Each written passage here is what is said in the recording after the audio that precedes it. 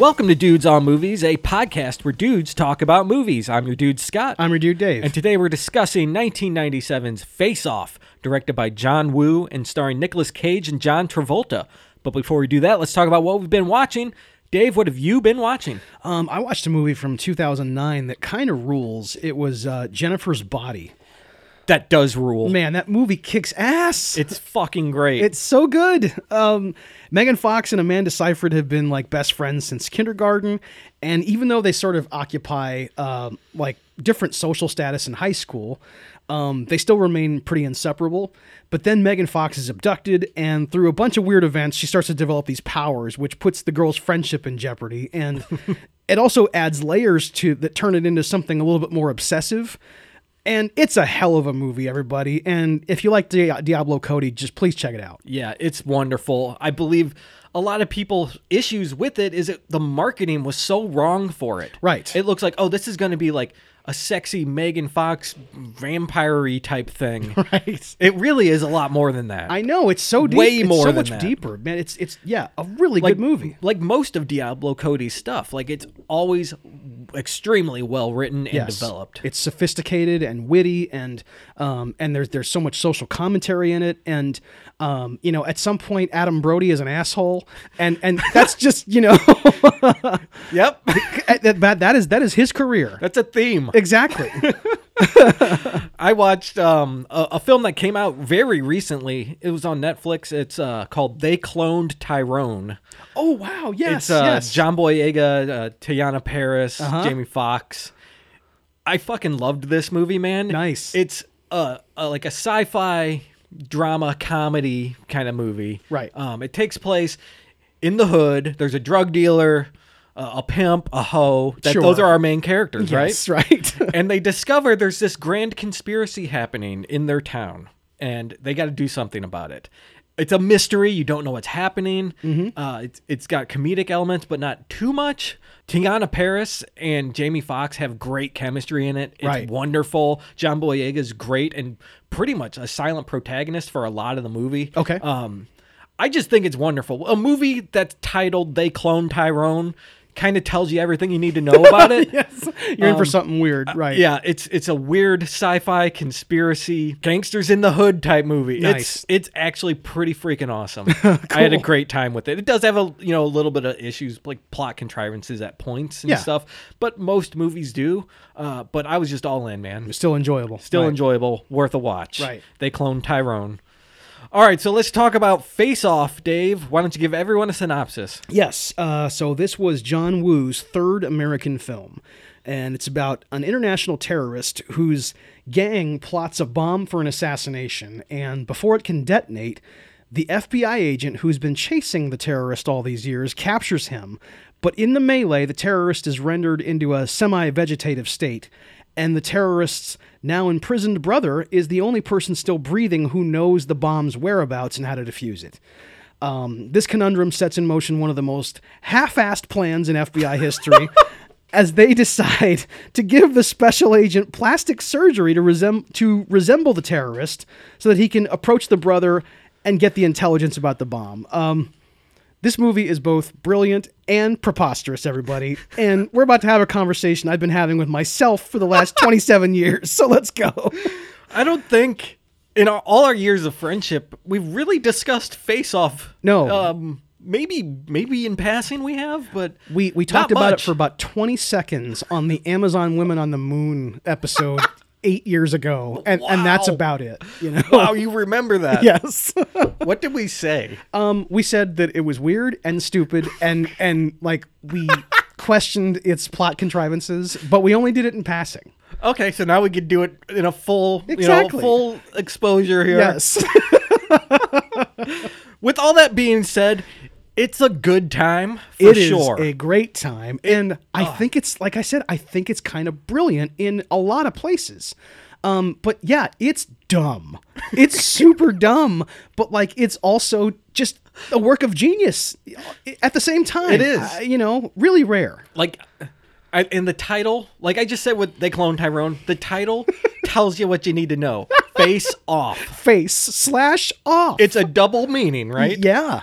We're going to have a face-off between these two arch nemesises. Nemesis. Yes. Grammar. So, but they're also going to take off their faces and put them on each other. So, great title, man.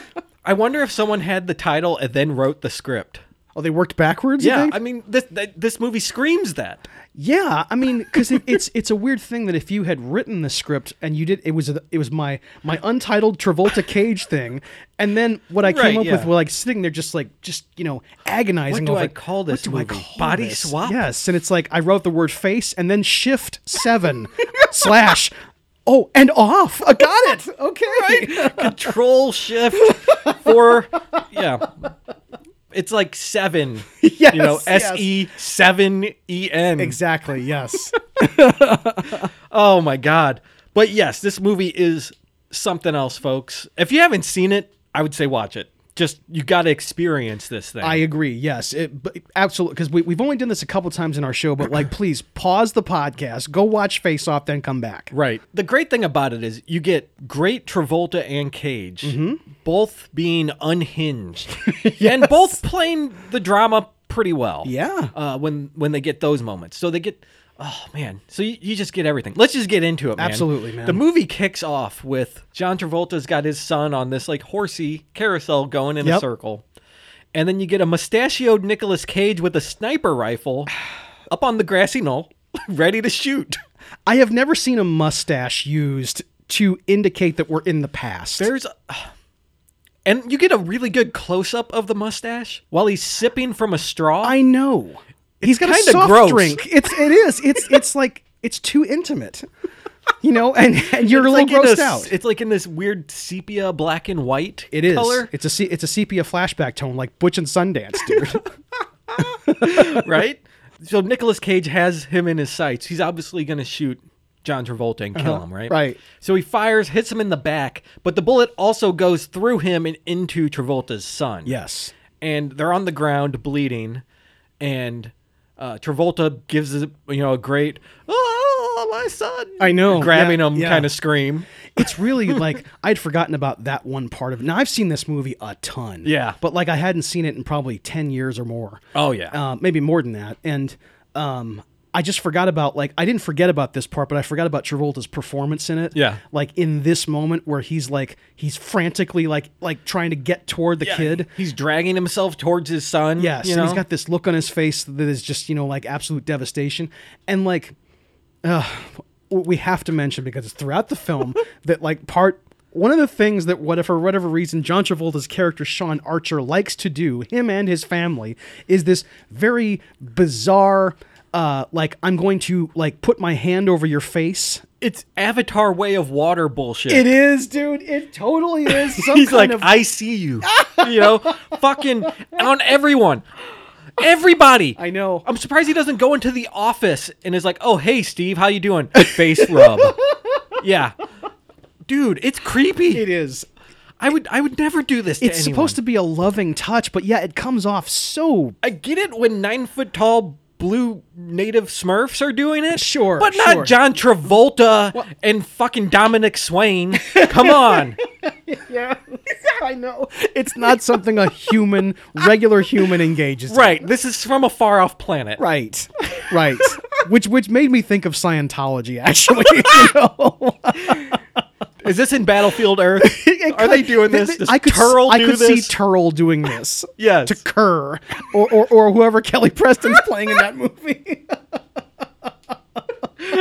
Yes. Oh, my Woo! God. Yeah. All right. So Yes. we're already 2 minutes in.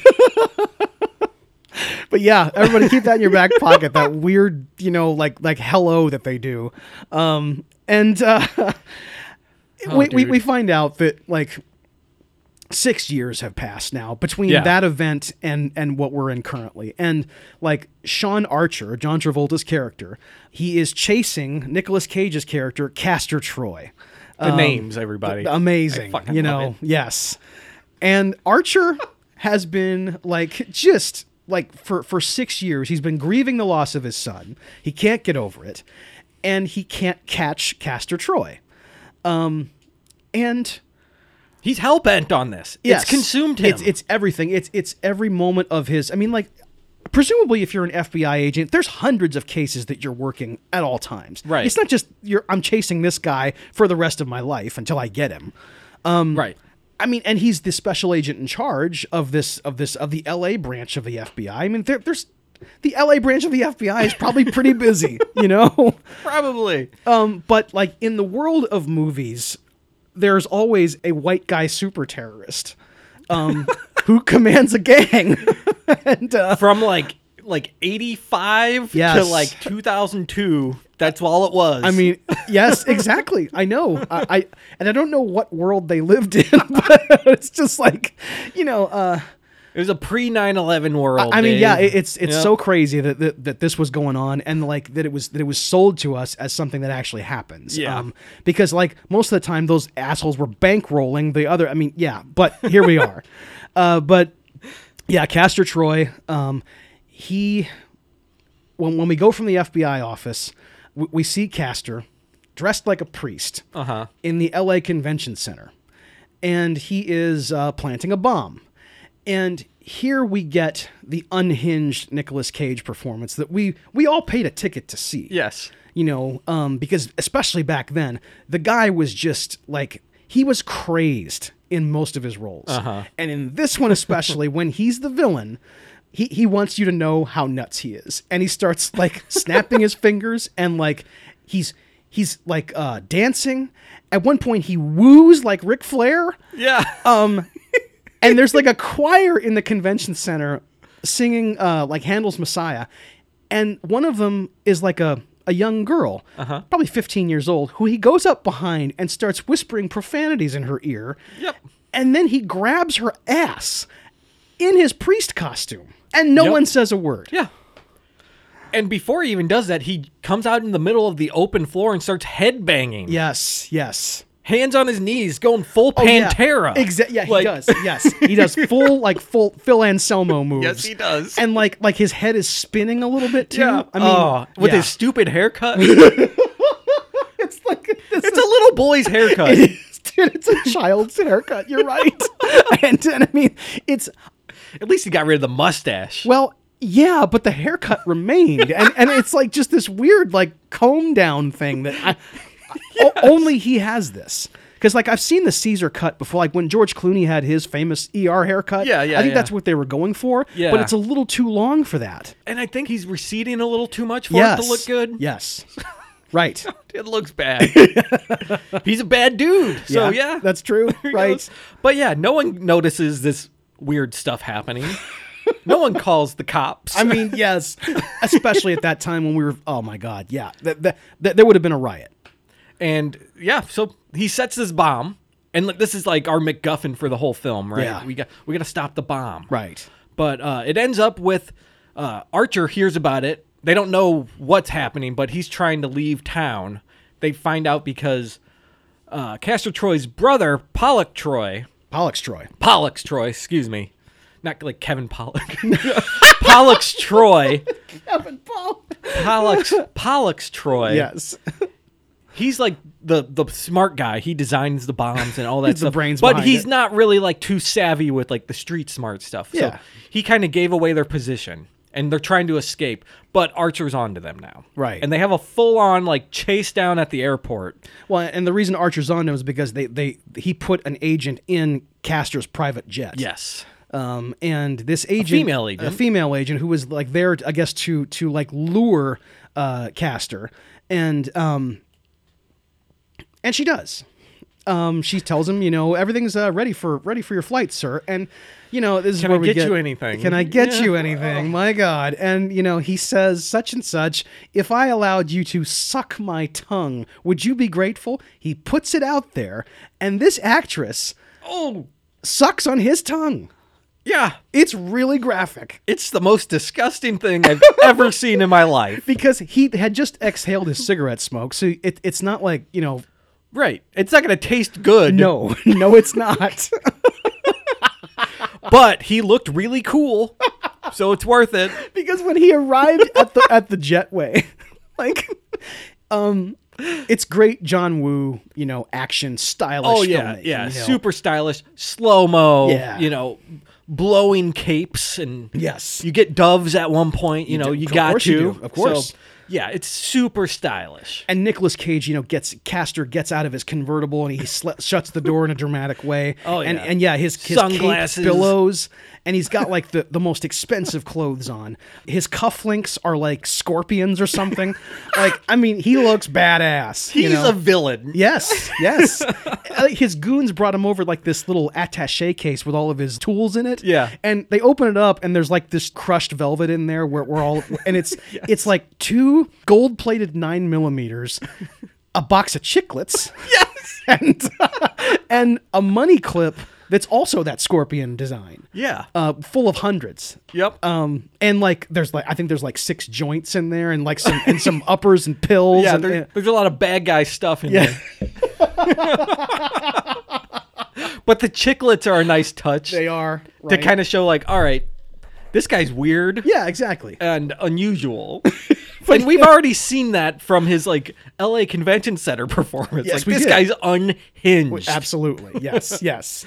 And yeah, Pollux, played by Alessandro Nivola, he is I like the foppish nature of the Troy brothers. Yeah. Like Pollux is kind of a real dandy, and he has fancy taste in food and music. And like Alessandro Nivola's performance is kind of just this. He has a weird way of speaking. Yeah. He's very quiet all the time, and he's always talking like this. And you know he's kind of reticent and socially awkward. Yeah. And like Castor has to like tie his shoes for him and stuff like that. He's like a super villain, but he's not like physically imposing. Right, you yeah. know? He's more like the mad scientist type Yes. guy. Right. And Nicolas Cage is just, he's the face of the operation. Exactly. He's the leader. Yes. He's brash and not afraid to do anything, really. Right. But yeah, because of this, the female agent knows they're coming in, and she pulls, her gun out on them. Right. Like, hey, freeze. And like, while this is happening, the plane's trying to take off. And then like Sean Archer shows up in like a Jeep, and like everyone else shows up in police Jeeps and Yeah. stuff. And there's like a whole cavalcade of cars chasing the plane. Right. But then there's one Jeep coming from the front of the plane. And it's John Travolta, he's got to play chicken with this 737. Right. Why the fuck didn't every car come from the front? Or like half the force. Yeah, just, why just, don't like, they split just 'em up? make a barricade? Yeah. I mean, honestly, yeah. Movie logic, everybody. Dude, there's more to the movie logic too, because it's like I looked it up. The average runway is about 9,850 feet long. Okay. A little less than 2 miles. This plane is trying to take off, so it's going about 150 miles an hour.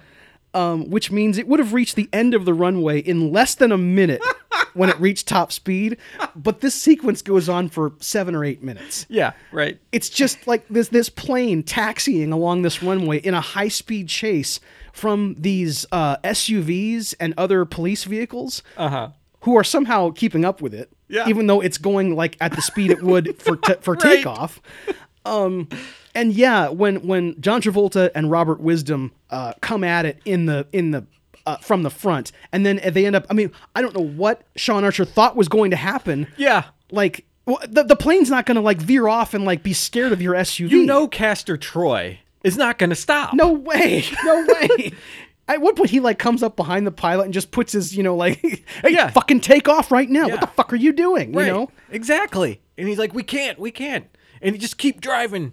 Like, Yep. Oh my God. And then at one point, he shoots the pilot, and then he's trying to fly, and he has the FBI agent, like, held hostage. Yes. He's holding her hostage in the cockpit. Oh, man.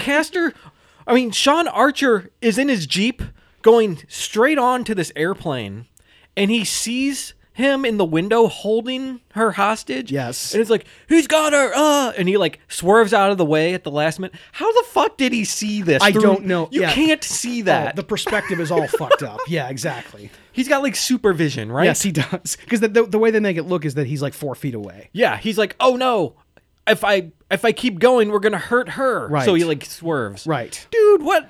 And then Castor like blows her. He shoots her. He hangs her out the door and is like, "Oh, hey, Archer, blam!" And then Right. she falls on the ground, and it's fucking awesome. God. Actually, like this Yes. this body hitting the asphalt. And then there's some good dummy work with Yeah. like the plane running it over a Yeah, bunch of ooh. times and all the other vehicles too.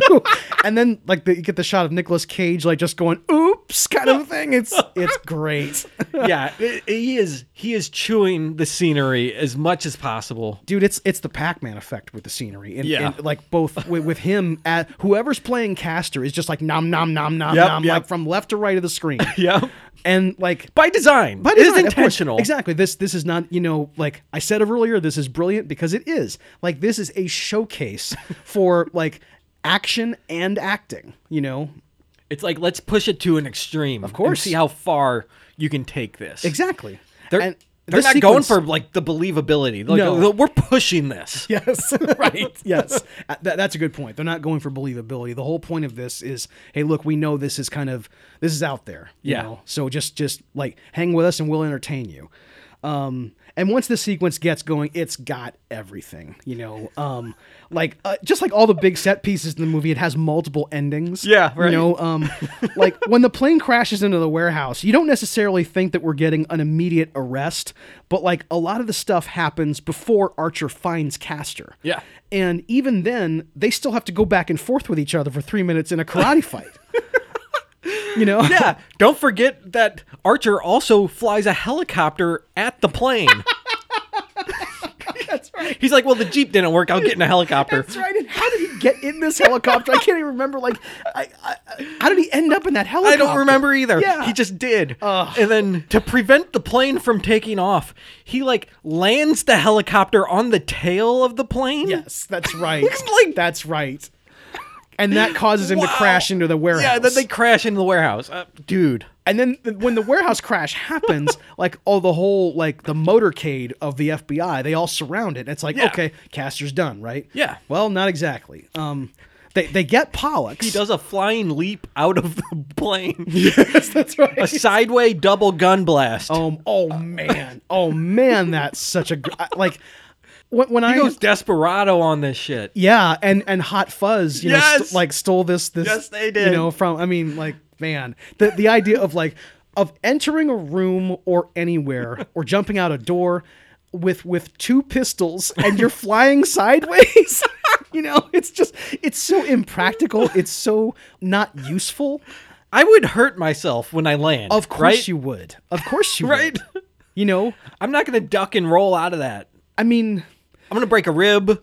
I'm going to skin my elbow. and Castor's not dressed for it either, for these kind of commando tactics. Yeah, he should have put that cloak back on. Protect the skin. Right. But no, he dives out with his double gold pistols Yeah, and of just course. fires, and he's getting away.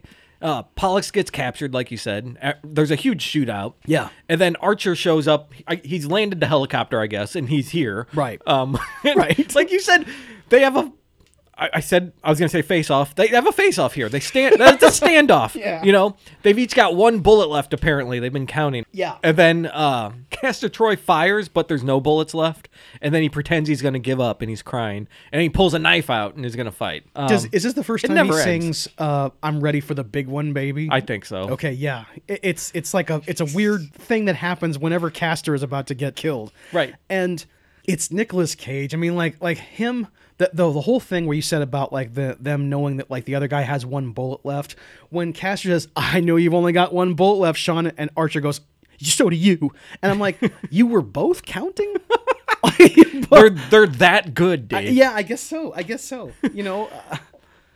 But I think Nicolas Cage, I guess, wasn't that good because Yeah, he didn't have he a was off bullet. by one. And Travolta probably knew and was lying to him. Oh, well, okay. Well, so then Yeah, Archer that's how was good playing- Archer is.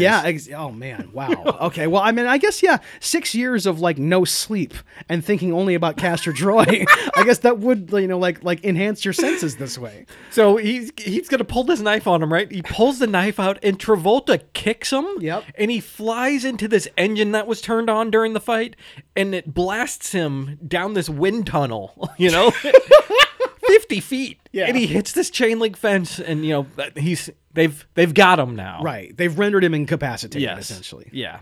So the day is won. Yes. Yes. Like in essentially the first 20 minutes of the movie, like the villain is captured. Yeah. Well, don't they think he's dead? Yes. They think he's dead because of this. So yeah, good for them. Right. That's right. Yeah, you're right. That's important that they actually thought he was killed in this in that jet engine propulsion thing. You know. And Dude, you would. Oh my gosh! Could you imagine the force of that thing hitting you? yes, you'd be super dead. Yeah. Yeah. Yeah. And we already saw, like, in the FBI office, like, how the other agents respond to Sean Archer. He's, you know, he's not a good guy to work for.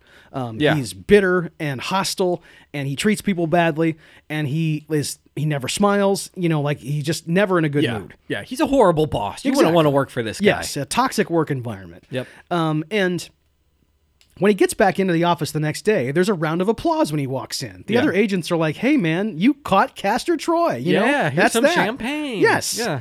And he essentially spits on this gesture.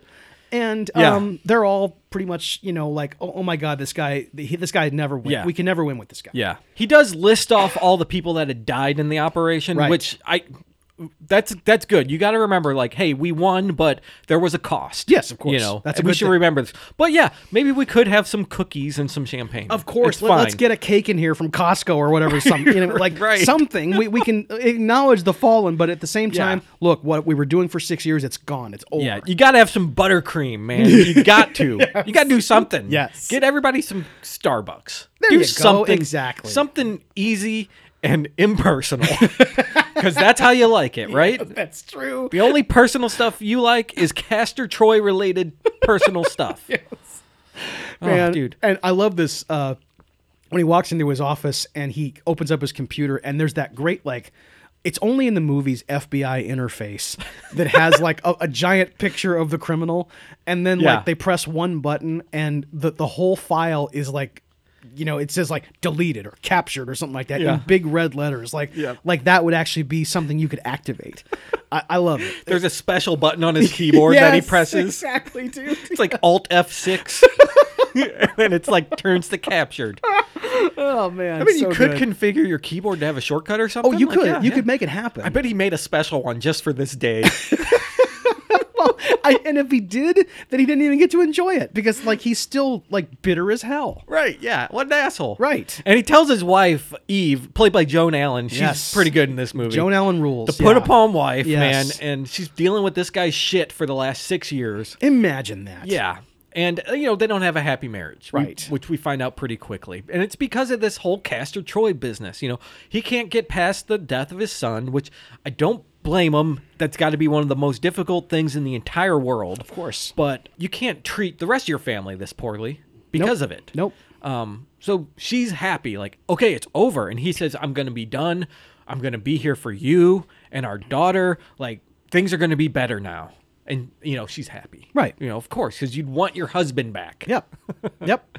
And then he goes to work the next day, and he finds out that Castor Troy is actually alive. He's being held at this clinic. Yeah. For some reason. Right.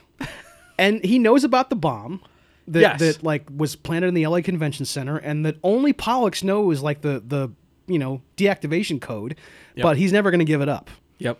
So, what Sean Archer would normally do in this scenario is, like, you know, interrogate the other guys from the gang and you know, find out, get their knowledge.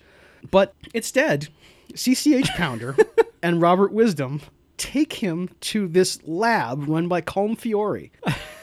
Look, it's just like, man, they tell him essentially that this guy, Colm Fiore's character, Dr. Walsh, has pioneered this procedure Yes. in which, like CCH Pounder just, like, she's standing against the wall with her arms folded. Yeah. And she puts a cigarette out on Castor's, like, you know, like, vegetative corpse. Yeah. Like he's being, you know, kept alive by machines. Yeah. And she just, like, comes out, how would you like to walk into prison as Castor Troy?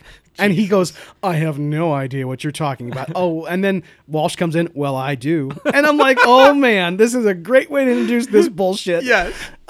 He has figured out a way to do a face-off procedure, everybody. He can take your face and put it on someone else's body. And he explains that the reason they do this is to like protect government's witnesses. Yeah. It's actually, there's some use for it. Right. Espionage. Sure. You know, yeah. Which is what they're using it for here. Right.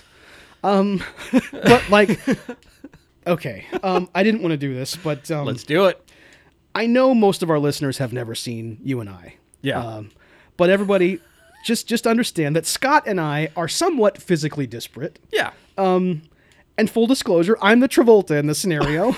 I mean, it makes sense. Yeah, it is. Yeah. Yeah. Try to picture the results for Scott and I if you and I had this surgery, okay? Oh, man. It would be absolutely grotesque. You know? Like, if I walked into your house tonight with the same head and body I have now, but I had your face and your haircut, Yeah. your son would jump out the window and call the cops, you know, because there's just no way he'd buy me as his father, even though I had your face.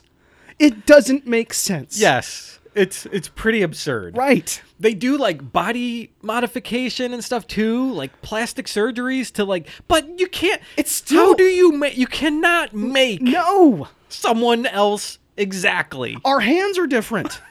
Right. You know? You'd have to alter skeletal structure. Exactly. There's no way. Apart from like, yes, and like there's other appendages that also, you know, like have some differences, I'm sure. Everything would have to be different. Yes. And they like, explain it with like lasers and computers. which is, and I know, and they just barely like explain even, like at one point I remember he's like looking at the. This he's is doing the weird comparison. fucking science shit It right is. here. And he says, "Oh well, the height and weight that's negligible." Bullshit. It's like I looked it up. Like Travolta is 2 inches taller than Nicolas Cage, which okay, Really? maybe like while they're in a brawl, you can't tell that like they're 2 inches apart. And, Yeah. but like if they're standing back to back, you could certainly tell. Yeah. And Travolta is about 60 pounds heavier than the other guy. Yep. And like you said, yes, they can do liposuction and all that kind of stuff. But still, man, like the body is going to look different when the clothes come off. Yep. And he has to like pretend that he's like this. His wife's gonna know. Right, and they have to explain this fucking like Jurassic Park science. I know. It's like, Yes. it's like, all right, let's explain how it works. Okay, here it is, everybody. Take it or leave it, Dude, I know. If you don't buy this, then you can leave the theater. It's fine to get a refund. Exactly. Maybe I'd have bought it like more if like Colm Fiore had like a cane with a you know, like a mosquito Like in the an amber mosquito. Yes.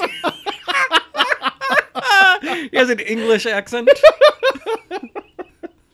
I mean, and like my idea to neutralize the nonsensical medical parts of this movie is just as ridiculous. Yeah, right. Yeah. But I'd argue that it's less credibility killing. Yeah. I think that the breakthrough should be some kind of mind transfer serum.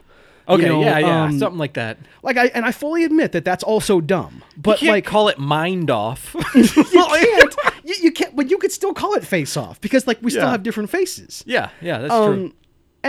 And I know that the mind transfer thing is unrealistic and it's been done before, but like we wouldn't have to fret about the physical differences of the two actors, and the intent of the mission would still hold water. Like, Yeah. because the whole point of sending Archer in as Castor is because he knows everything about this man. So just Yes. take Archer's consciousness and swap it with Castor's. Yes. I mean, because we see them on the slab. Like at one point, one of the doctors is like doing a dye job on the hair. Yeah. and like cutting the hair. I'm like, They have a fucking barber on staff. I know a medical barber came in like from the 1200s, I guess, who did a bleeding and a hairdo. I mean, it's just Yeah. crazy shit. Dude, if I was Travolta, I'd be like, there's no way I'm getting that haircut. I'm sorry. The face, it's fine. The hair, no way. Give me the Raising Arizona. Exactly, dude. Or the Con Air. or exactly. I'll take the Con Air. You know what? I think I'd. Well, that was like next year or something, wasn't it? No, it was the year before, so the Okay, Con Air okay. would have All right, existed. all right. That would have been an option if he had looked through the book and he saw Yeah, like right. Wild at Heart and like then Con men's Air. hairstyles. Oh man, I You're love just that. picking I them out. loved that photo album. You Yes, get it like dude. super. You could have this haircut or this haircut. Right. You could look like this douchebag or this douchebag. Anyway, Oh man. but so yes, Yes. I knew this would be a big part of the discussion. yes, exactly. because it just had to be said. You have to, Right. we talk about suspension of disbelief a lot. Yeah. You have to. If you're sitting there the whole time being like, this will never happen, that would never happen, it would Right. never do that. Watch a fucking different movie then. Yes, you would. You Exactly. know what you're watching. You're you- watching Face Off. You have to just allow that there's some stuff in here that stretches credibility, you know? Yes. I didn't see one Mr. DNA video explaining this to me, so Exactly. it might be a little hard. Right. Maybe if BD Wong was there to give us some more, Dude, you know. B.D. Wong would take this to the next level. Sure, he always does. What if they came out of like eggs when they like they had their face off procedure? They hatched out of an egg. That is so gross, dude. I'm picturing it now. It's like really creepy. Dude, me it's out. like the face like still healing as it comes through the eggshell. oh, God. Looks like Will Poulter. Oh, no. In fucking Midsommar. Oh no, dude. Oh, Dude, that's so. this is a different movie. Fuck. I don't know if I want to watch that one. Oh man. Anyway, so he says, no, I don't want to do the procedure. That haircut is stupid. I'm going to do it old school. So he interviews all the other guys, tries to Right. get information. He can't. Right. And ultimately has to go back. Like, all right, I'll do it. It's my only option. Yes. Yeah. And one of the people, like the two, like kind of big suspects that he interviews. One is Nick Cassavetes as Dietrich. I love him in this. This guy, man, Nick Cassavetes, man, what a great like just look he's got. Oh, you know? that bald Mr. Clean head. Yes. Looks good. And under the bare white light bulb from the interrogation right. room, he's lighting his cigarette. I was like familiar with Nick Cassavetes back then because of like Skinamax. Yeah. He had done a ton of those movies. And then like his sister, Sasha, is played by Gina Gershon. Yeah. And she's obviously awesome. And like during her interrogation, like she's not a criminal, but she's just the sister of one. Yeah. She had like a relationship with Castor Troy too. That's right, yes. So that's like a thing. Yep. She's protecting him in a way. Right. Yeah. And she has a son who like Archer threatens, you know, like I'm going to Yeah. take your son away if you don't like, you know, give me. And he's totally out of line. Like what he's doing right now is if she had a lawyer there, she would Right. extract her right that no, fuck you, get out of here. And I don't think this is the first time he's harassed her either. Yes. In the Right. last 6 years, he's probably done this several times. Exactly. It's really fucked up. Yeah. So really, is Sean Archer the villain? Is what I want to ask. Yeah, in this moment, he certainly is, you know, because I mean, he never even like a guy like this who's like thinking, oh, I'm always on the side of right. He's an above the law police officer. That and is like, just the fucking worst. Yeah. You know, Stupid. Exactly. I mean, he's essentially just being like, well, he's like his predecessor, J. Edgar Hoover. He's doing whatever it takes. Exactly. Got to get that collar, man. You know. But yeah, so he gets nowhere. So he does the face-off operation, right? He tells his wife again, "Sorry, honey, everything I said before was bullshit once again. But I do love you. So bye. But I got to do one last. I got to do mission. one more mission. Yeah. And I'm going to be away for a while. Because the whole idea of it is he's going to get the face off and they're going to put him in prison and he's going to like walk up to Pollux as Castor, get the codes, and then they're going to extract him. Right. But just like every fucking mission of this kind in this kind of movie, they decide it's better to keep it a total secret. Yep. Only like 3 people know about it. It's just like Robert Wisdom, CCH Pounder, and John Travolta. They're the only ones who know. Yeah. And, oh man, the secrecy of these kinds of missions, how does it help anything to have it be this much of a secret? It doesn't. Yeah. I don't think this mission deserves that Absolutely kind of secrecy. not. Is God, what the is Colm Fiore the only person working at this facility too? Like, That's a great question. He had a staff of dozens helping with the operation, right? Yeah. Yeah. Like, I'm sure someone was off work that day when Castor Troy ruins everything.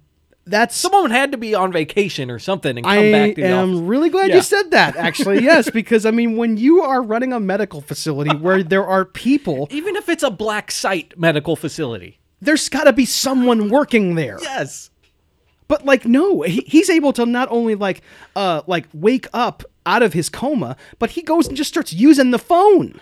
Right, and he knows how to use all the machines. Yes, yes. He's watching tape. Oh yeah.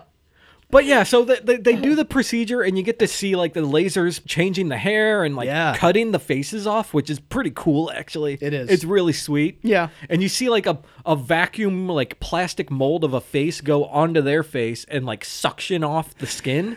It's kind of gross. I love the sound design of the suction. It's Oh, it's yeah. like thunk, you know. Yes.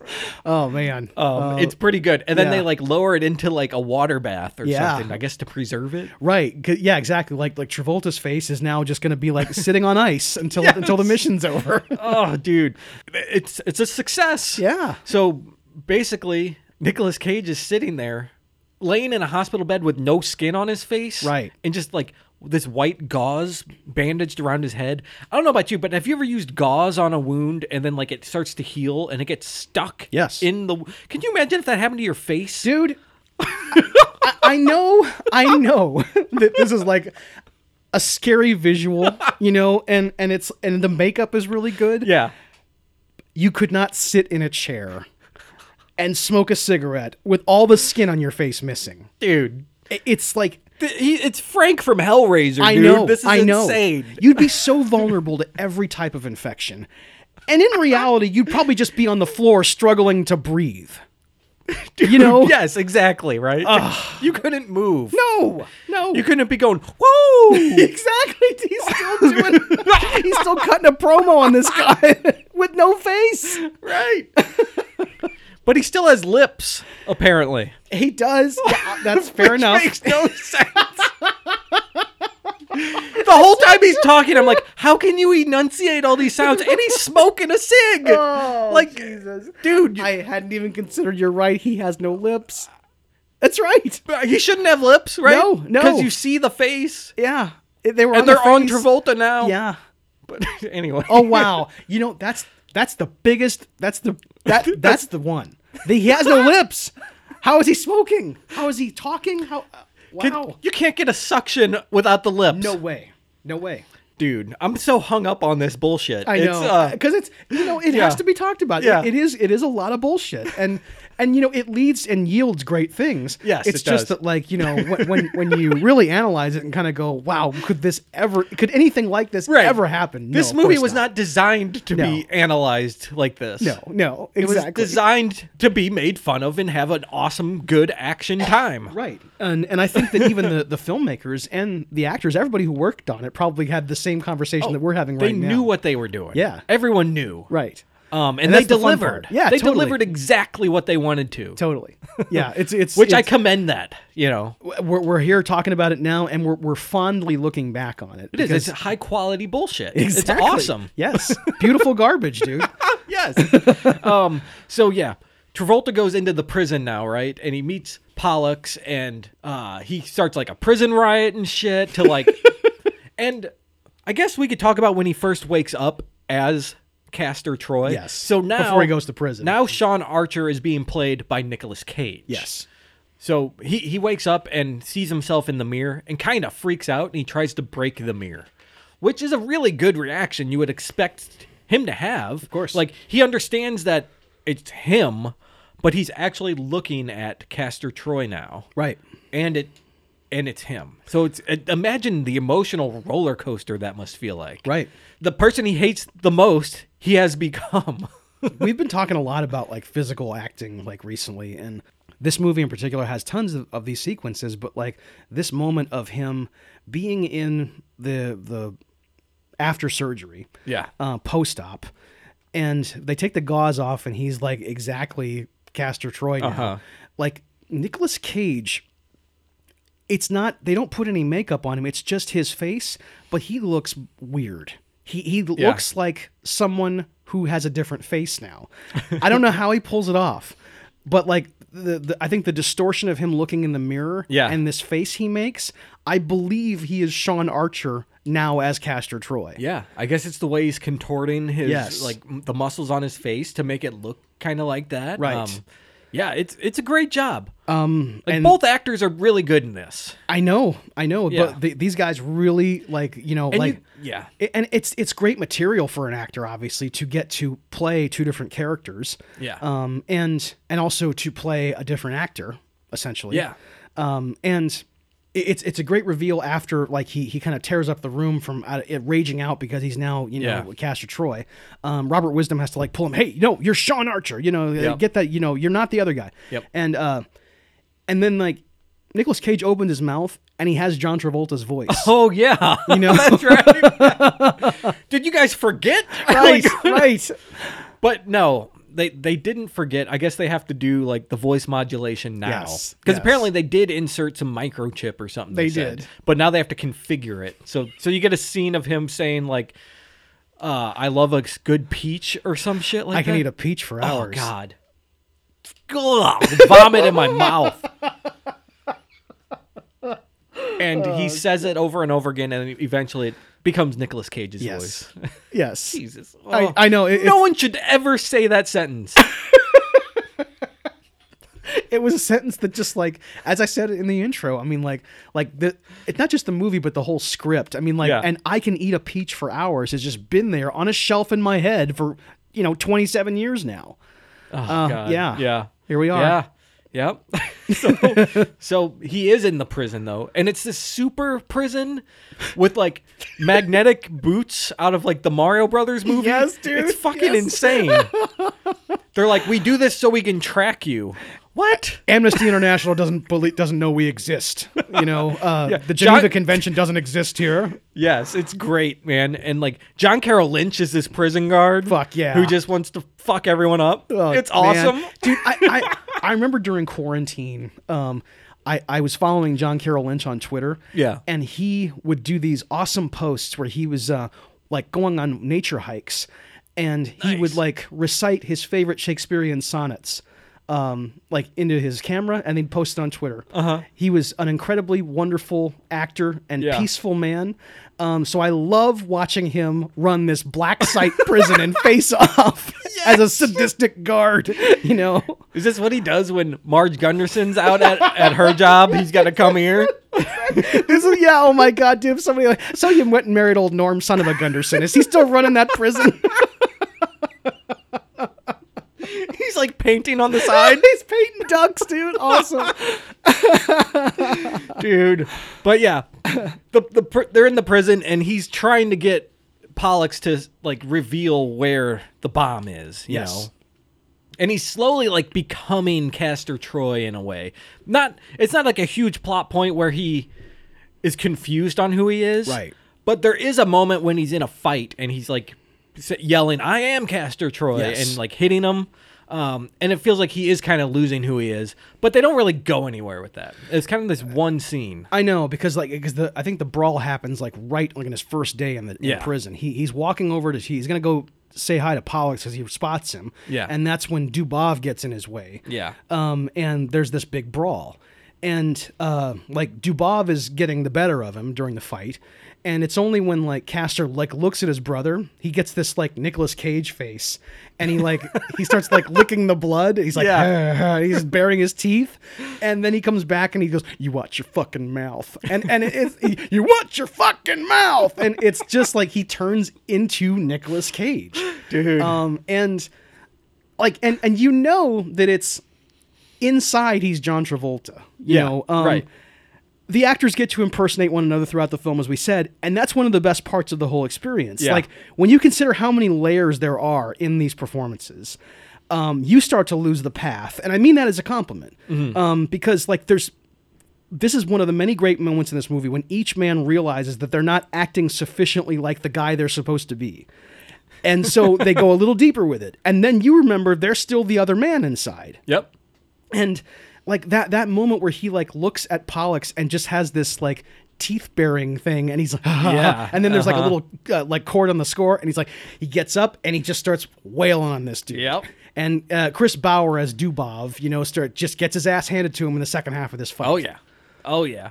And this is awesome too, because Chris Bauer and Nicolas Cage would brawl again 2 years later in 8mm. Oh yeah. Yeah. It's sweet, man. Yep. This movie predicts a few things. It does, exactly. I guess like Dubov gets out and becomes Machine. Was that his name? Yes. Okay. And Nicolas Cage plays 8mm? Yes, he does. Yes, he does.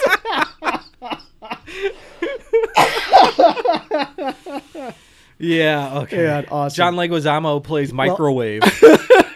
I don't know. Whatever. Joaquin Phoenix's name in that movie is Max California. That's real, though, right? Yeah. I don't know if that's his Christian name, but, Okay, but yeah, yeah, right. He runs a porn store. Yes, he does.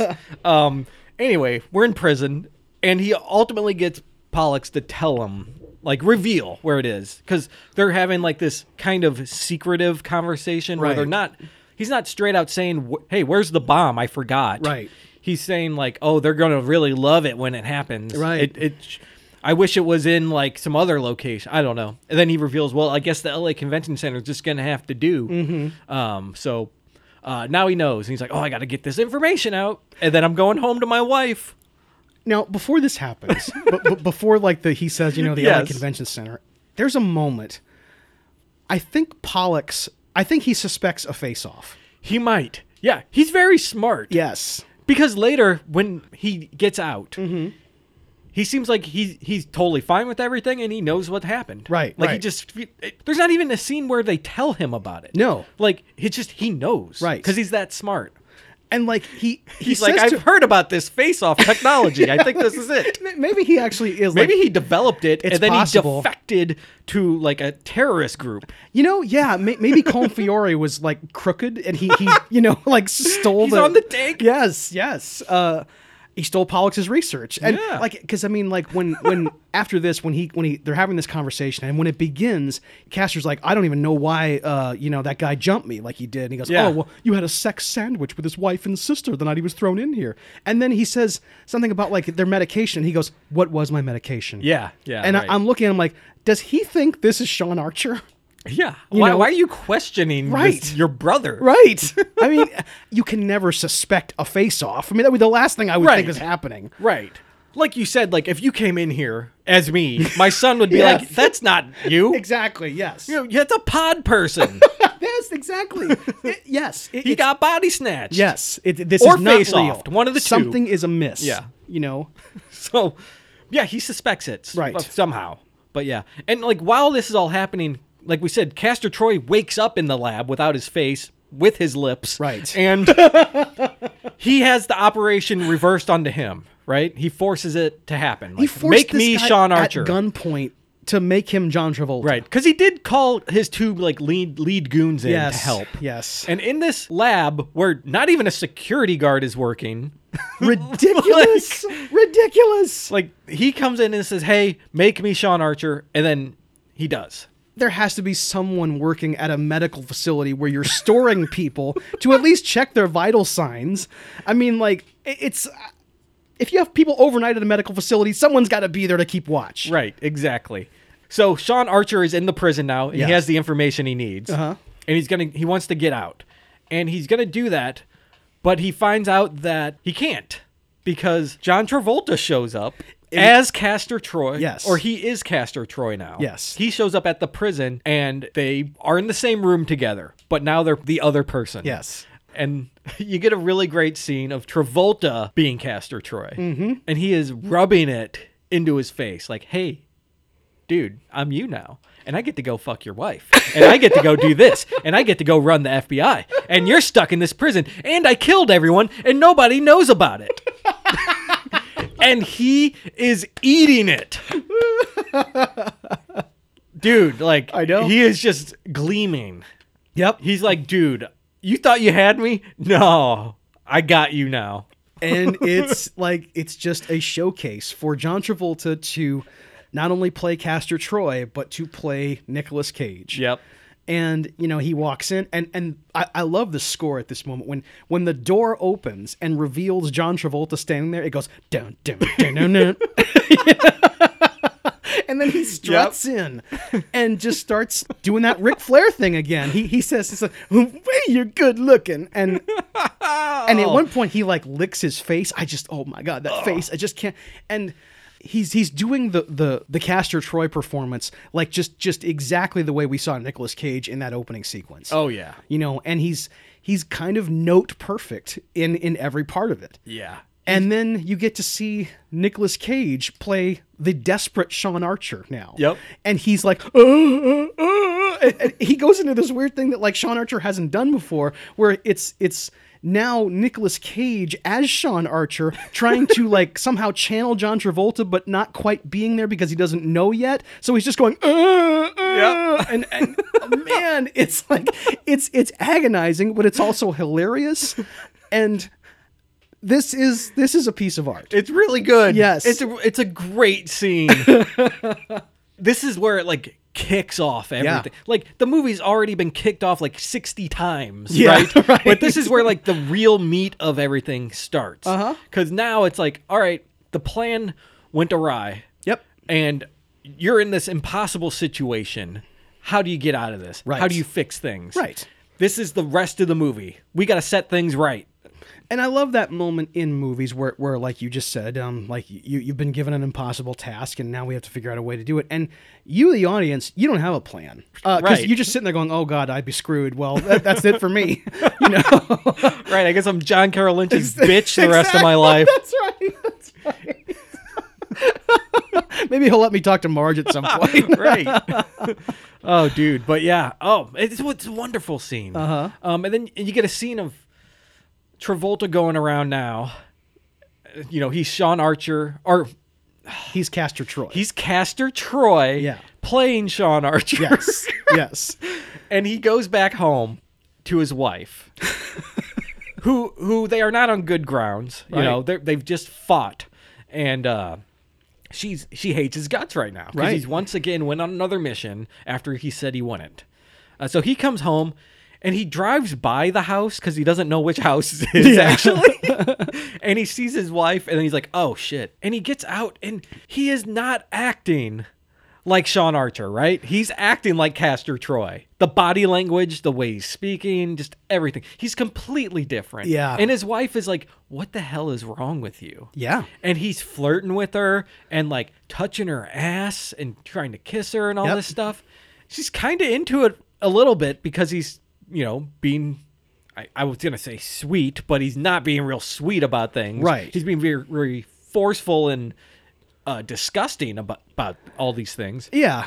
But she hasn't seen probably any kind of romantic advances towards her in years. Right, he's showing interest Yeah. for the first time in forever, and yeah, she doesn't quite know how to react to it because it's like he's got a different move set Yeah. than what she was used to. Right, yeah. Like, I mean, Is this what mission he went on? Like how to sex up your wife mission? Exactly, right. Like, yeah. I mean, yeah, because when the other night she was married to Tommy Dreamer, and now here's Rob Van Dam coming in. You know? Oh, yeah, man.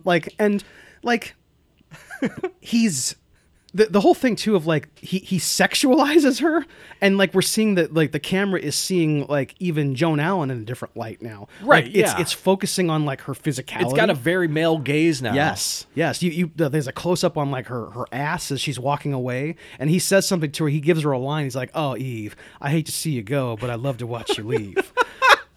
Which is like not something that Sean Archer would ever say to his wife or anyone. Castor Troy would, Yeah. because he's good at giving lines. Right, yeah. You know. Oh, yep. And he's got moves. And she kind of likes that. Yeah. She's like, Yeah. oh, okay. Cool. Right. But she's a doctor and she has to go. So she's, like, Right. okay. So then he goes in the house and he reads her diary. Yep. As a practical move in some ways, because he has Right. to figure out how to become Sean Archer. Right. But it's a real funny moment where he reads the entry where she made about like, oh, we were supposed to have date night and it fell flat and he didn't show up and we haven't had sex in so long, and he goes, oh God, what a fucking loser. Yeah. Which I'm assuming that's the view he had of him before. Oh, yeah. Like, this guy's Yeah. a fucking loser. I hate Yes. this guy. Right. You know? And Right. yeah, this just confirmed it.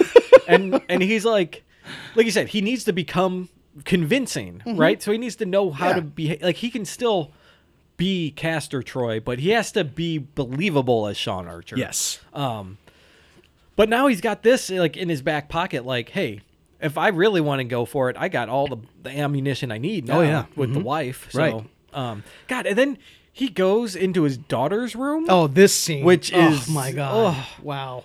Wow. Yeah, this is a problem for me. Yes. We're continuing with a near incest episode here. Yes.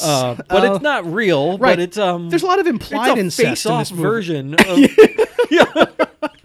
But yes, Dominic Swain is in her underwear and like a tank top. Right. And she's on the phone with her boyfriend or somebody. Yes. And Travolta opens the door and is standing there just like eyeing her. Yep. It's pretty gross because you know that this is Archer and his daughter. Even though you know it's Castor Troy, it's still like, ugh. Yeah. man. Yeah. We know that this is like father and daughter. And he says, oh, the plot thickens as he walks in.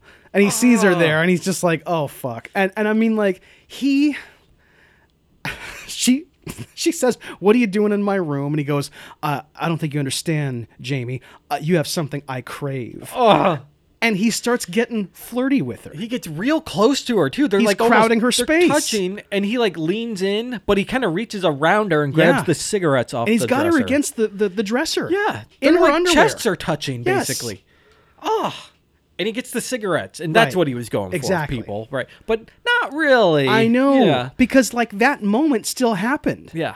And she is now like traumatized because, oh my God, Dad got flirty with Oh me. my God! And he's standing in the doorway, and he lights up a cigarette, and he's like, "Yeah, a lot of things are going to change around here." And he like lights it up. He's like, "I won't tell Mom if you don't." Right, You know. right. What the fuck, dude? And then he says, "Papa's got a brand new bag," and it's playing the song, "Papa's got a brand new bag," and I'm just like, "What the fuck?" Like Mrs. Doubtfire bullshit is this, I know. dude? Why would a goth teenager be listening to James Brown? I don't know. Other than just so that we can like have a crescendo of John Travolta saying, Papa's got a brand new bag. Yeah. And you know, Oh God. And one thing I got to tell John Woo, about his business here. He's a world-class filmmaker, and I'm a podcaster. So Yeah, get right. ready, John. You missed an opportunity here, because like when we see Travolta strutting out of the room after saying "Papa's got a brand new bag," it's John Travolta, a world-class dancer. We should have seen him do some fancy footwork here. Oh, dude, yeah. You know, that would have been wonderful. Instead, he's just like kind of like You get like a swagger walk. yeah, a little Yeah. bit of something, right? Yeah. But we all know the point is John Travolta can really dance, and you have to take advantage of that when the scene calls for it. And the character would do that. Castor Troy would definitely know how to do some moves. Right. After he gives the line, you get a little shuffle, Sure. and then you're out. Right. Yeah. Oh, dude. Missed opportunity. Absolutely. We need to make a new cut of the film. Right. Do some reshoots, things like that. Yeah. But now we see Pollux gets released from prison because the tables have turned. Yeah. Right? And he kind of gives a look to Archer, who's in the prison now. Like, hey, motherfucker, I'm out. I love it. He goes, bye, bro. Because he hates when he calls him bro. Yeah. I just love Alessandro Nivola's bye, bro. And like the little wave and everything. It's fucking great. Yeah. And then now you get Castor Troy as Travolta playing him. Yep. And you get Pollux in the same room, like Yeah. in an interrogation room, and he turns the camera off, so that they can actually talk as brothers. Uh-huh. And he's like, you need to give up the bomb location. That way I can look like a hero. And then we'll be able to take control of the FBI. Right. So it's like, we've got a bigger game now. It's a great plan. Yeah. They go for it.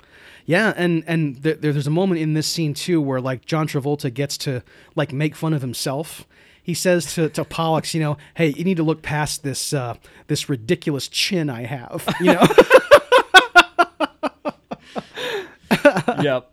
And at one point, Pollux says, well, now only I have the good looks. Yes, that's right. Because Castor says, you're not the only one in the family with the brains. And he goes, no, but now I am the only one with the looks.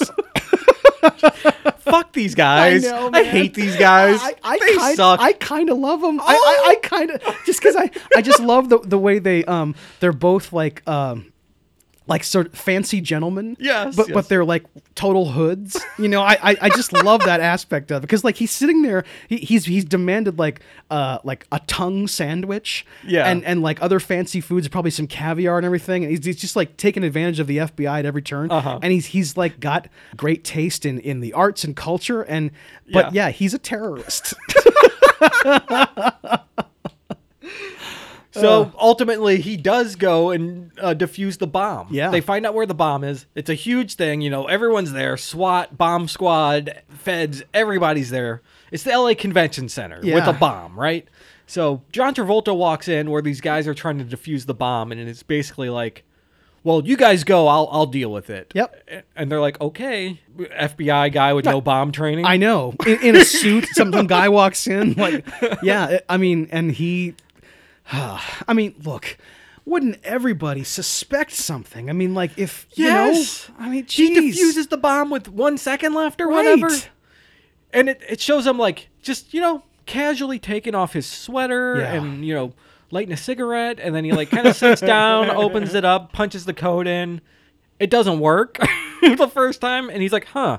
And he tries it again and it works. So, which I don't understand what the point of that was. Yeah, I don't know. Yeah. I guess to build some kind of tension, but it really didn't. It doesn't build any tension because, like, the 2 scene's seconds not later, tense at all. No. It's not designed to be tense. It's designed to be humorous almost. I know, because even like the interface that Pollux built on the bomb too, Yeah. with like the sexy lady going, ooh, like it's almost like a phone sex ad. Yeah. And then on the number pad where you key in your code, Yep. it's got little flames that come up from the number when you touch to it. mark the one you touched. Yeah. They really went all out on this, Mm-hmm. know, and yeah, there is no tension to it, and there's no point in him like getting the code wrong the first time Yeah. and then looking at it weird for 2 seconds and then re-entering the code and now it works. Right. Yeah. Pretty dumb. Yeah. We complain about that a lot in movies when Yeah. you get the, oh no, for 10 minutes it didn't work. Now Right. let's try this again. Right. And, oh yeah, no, stupid. Right. But yeah, now he's a hero, everybody. He saved the day. Uh-huh. And he's a huge hero, and that's their plan. He's like the most famous FBI agent in the world. He's gonna get special appointments. He's gonna have power over everything. Right. The president called him and Yes. And the president and his wife calls him at the same time. Uh-huh. And he says, "Tell the president he's gonna have to hold nice. Nice. because he wants Eve, man." Yeah, yeah. And when they get home, like when Eve comes back from her day at work, we know what happened with Sean. Yeah.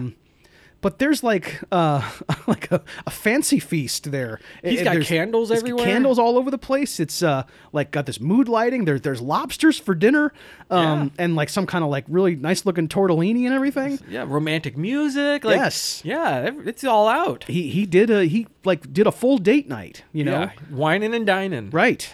At one she's telling him, she's asking him about his day, and he says, talked about like what you said about like that the president called and said that, I have carte blanche now. I can do whatever I want, Yeah.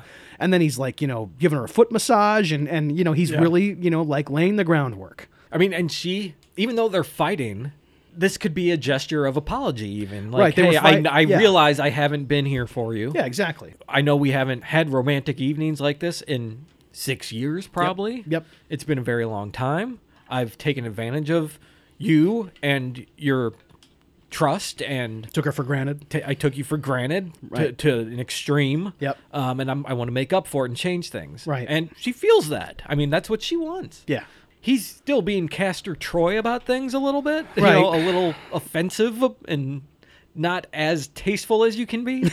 But she goes with it, you know, because this is what they need to reconcile.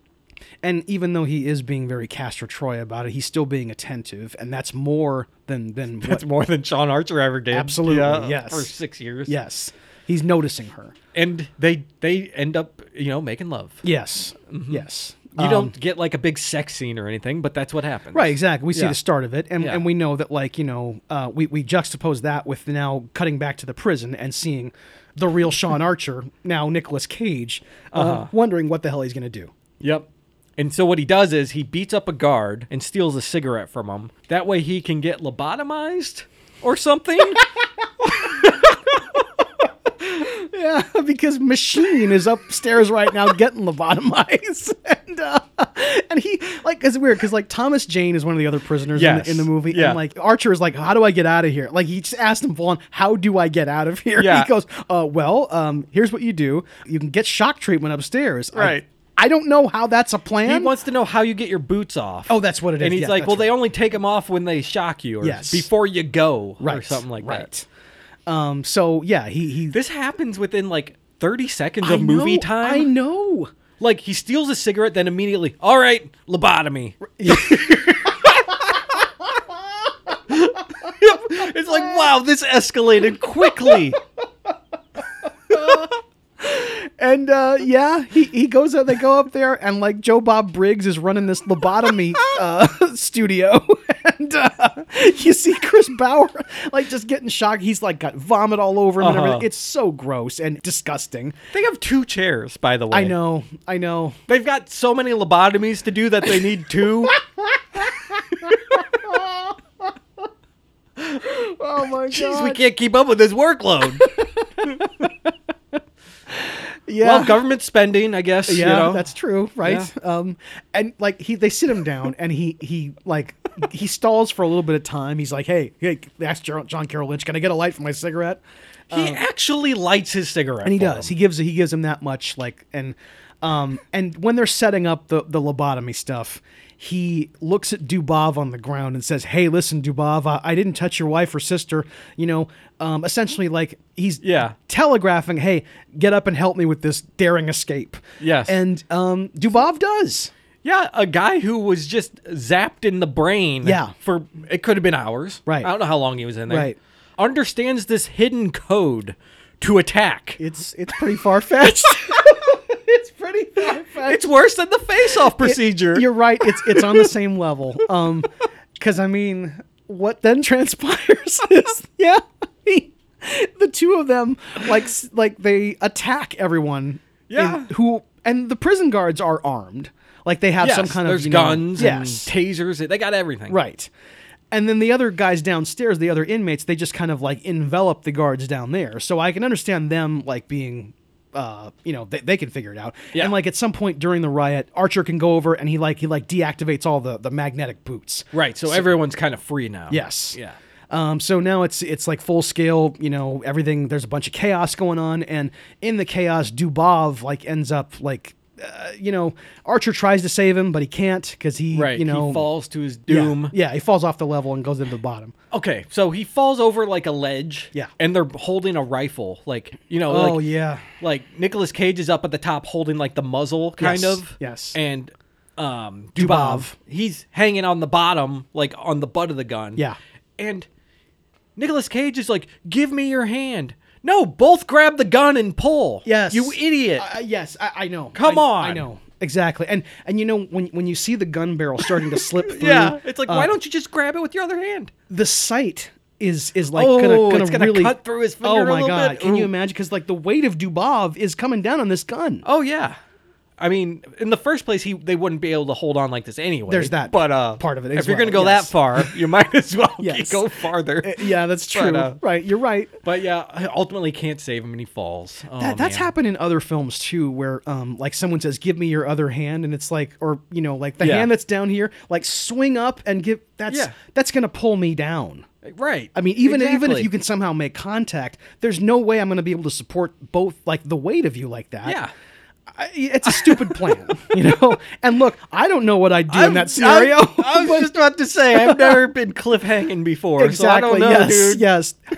Thank God that's never happened to me. But like, if it ever does, I'll know not to ask. You'll that know question. the technique. Yes. Okay. But yeah, so they're escaping. And he gets out to like the top, and it's revealed this prison is like an oil rig out in the middle of the ocean. Yes. And now he's fucked. Right. He gets up, he's on a helipad, there's no helicopter or anything, and he's just like looking at the expanse of the ocean. Yep. Like, what are you going to do? You can't do anything. I mean, and the only move that he's able to do is like, because now a chopper does start chasing him. Yes. Like it rises up like where the helipad is. Oh, it's an attack job. Like Yes. this Apache comes out. Full on Huey is like chasing this one guy. And it's shooting at him. Running and jumping off the thing. Oh my Oh, god. yeah. It's full on. And like this helicopter too, like they really shit the bed, because when he jumps off of the helipad into the ocean, they would have had to have seen him come up for air at some point. Yeah. And swim to shore, but somehow his body hasn't been isn't recovered. Do they even reveal how he got back? No, he just shows up at that valet parking facility. Right. Richard Edson gives him some keys and he's out, dude. Dude, yeah. Yeah. There's also a cool part when he's inside it still, and he like throws a jar of acid at some guys and then fires at it and then explodes. Oh, that's a badass I'm stunt. like, dude, Yeah. what? How'd you think of that move? Good idea. That's a good question, dude. How did he think of that move? Because he throws it, and Why don't you just shoot each guard instead of grabbing a vial of acid and tossing it I mean, and firing at that? you know, How much time did you waste? wow. I'm kind of left speechless by your question. I don't know the answer because like. We don't even need an answer. We don't. But I'm now thinking about it because, like, as cool as the move was, and that was kind of what I was reacting to, was like, man, that was badass. But then I was like, well, wait, why would he do that? It's very impractical. It is, yes. There's just no way With anyone this would movie, have. you don't ask why. No. You You can't. just say, okay. Because that's, like you said earlier, that's all you'd be doing. Yeah. Like, The whole time. right. Because nothing in this movie is practical. So he jumps into the ocean, and it's real stunt work. Yeah. Like, you see these non-Nicolas Cages jumping, and these non-Travoltas Dude. flying through the air. These stuntmen in this movie are visible everywhere. Yes. I mean, and there's an infamous scene toward the end when they're flying through the air. boat? Yes. Yeah. I'm like, who is this guy? I know. One of them's got a ponytail. They don't even have the sound. The haircuts are different. When you give someone an iconic Nicolas Cage little boy haircut, they have to look the same. Absolutely. They need that wig. And I mean, like, my personal favorite one comes during later when they do this mirror spot. Yeah. Yeah. Like, there's the inclusion of the stuntman was totally unnecessary in this moment because, like, when the two men shoot through the mirror and land on their backs, Travolta's stuntman does this scene for some reason, but he doesn't like fall and land. The camera just cuts to Travolta simply laying on the ground firing a weapon, and it's just not John Travolta for some reason. And I'm like, why was a stuntman necessary? He's laying on the ground. I know. You know? It's all the whole movie. Yeah. Even from the get-go, it's like, wow, that stuntman is doing great work. Yes. But that's a stuntman. But it's definitely not one of the two actors. right. You know. So when you see him jump off this rig, it's just this guy with a ponytail flying through the air. It's good. It's good. It is. It's great. It's phenomenal, man. So he swims 4,000 miles to shore. Yes, I know. And I guess the helicopter ran out of gas or something. I don't know. And we cut to the FBI office, and it's got one of my favorite Travolta moments where he's like walking through, and he had to visit his son's grave with Joan Allen earlier. Yeah, and he right. walks in, and they're like, "Oh, you're late, sir." And he's like, "Oh, yes, well, my son's birthday." And they go, "Well, this will cheer you up, Chief. Castor Troy is dead." And he goes, his body. I want to see his body. Where's his body?" And they go, "Well, he hasn't been recovered yet." He goes, "It hasn't been recovered yet." It's totally Battlefield Earth. Oh, yeah. I wrote it down. Oh, you did? I was Okay. like, dude, that's Turl. Going insane. Just, I mean, wow. What you need in this is a lick my bunghole motherfucker. That's what you need in Face Off. It's in the wrong movie. It is. You're right. You're right. I love the Taking of Pelham 1-2-3, the original, so much, the Yes. Walter Matthau version. Yes. And when I saw the new one with Travolta and Denzel, I was just like, lick my bunghole, motherfucker. Are you fucking serious, movie? Yes. Yes. Wow. Yeah. And to hear it in that Turl voice too. At least Denzel didn't have to say that trash. I bet he looked. If it was, He was like, I'm not reading this. I'm not doing that. No. Yeah. He's like, I'm not going to ruin my career. Travolta can ruin his. It's fine. Exactly. Oh, It's already kind of going down, you know? But yeah, that's great. Because Yes. he's like, all right, they say he's dead. But is he really? Right. Because I know Sean Archer very Yeah. well. I am him right now. Right. So- Right. And he has this like moment where he turns into Castor Troy again because like Jamie Denton and Margaret Cho are the two agents who are there. Yeah. And like she goes, "Well, but sir, you know, he was in the he was in the ocean. He jumped to his death." And he goes, "Please, You must trust me. He's already here. And he caresses her face. Not in the Scientology way, but in just like a pervert way. A perverted way, exactly. It's really inappropriate. Yes. And he earlier did that ass grab thing to the secretary as well. Yes. When Joan Allen was on the phone holding. Yeah, wonderful. Yeah. I can't believe the whole room didn't go, did the boss just feel her butt? That's we all saw this. Let's call HR right now. Yes. Yep. But I guess it's okay. It was 1997, so yeah, that kind of thing was still pretty pervasive. You could get away with some of it. Yes. Yeah. So Nicolas Cage gets to shore, right? Mm-hmm. He steals a valet car, and then he needs some help, right? Right. So where does he go? He goes to Nick Cassavetes and Gina Gershon. Yes. He goes to meet him. Hey, I need your help. Basically, we're gonna get Sean Archer. And the reason I laughed was because you said he needs to go to Nick Cassavetes. That was an unestablished thing, Dude, I mean, you've got to. You do. Right? In this movie, he's got what you need. Right. I'm sure there's thousands of people in LA who are like, I've got to get the Knicks. Exactly, yes. That guy will help me out, Dietrich has the stuff. And he goes there, and he lives in, Lee Woo Jin's house. Yes. That's another example. There's a second floor in the center of this building. Amazing. Made out of, scaffolding and glass. It's just not a house. No, it's a nightclub. Right. And there's a little bit of raised platforms where there's beds. Yeah. And maybe I don't know, screens for a little bit of privacy, I guess, for when you're getting dressed, but that's it. Yeah. These villains, man. They live in layers instead of homes. I can understand the appeal of being a villain. You want a place like this, you know? I guess, yeah. Affordable housing. Yes. The only way to afford it is to be a bad guy. I know, you're right. You're right. Which is true in real life, apparently, too. I know. And these kind of bad guys are much more appealing than the kind of bad guys who run things. Yes, that's true. Because these guys are actually helping their community. Yeah, right. And giving back in some ways. They're burning CDs for people. In 97, that's what you did. Yes, of course. Right. Oh my God. Yeah. And this scene here, this is my personal favorite Nicolas Cage moment in the movie. He's sitting there with Nick Cassavetes and the other goons. And Kirk Baltz from Reservoir Dogs, the guy who plays Marvin Nash, is one of the goons. Yeah. It's Cage doing Sean Archer, doing Castor Troy, while he tries to withstand what these drugs are doing to him. Yeah.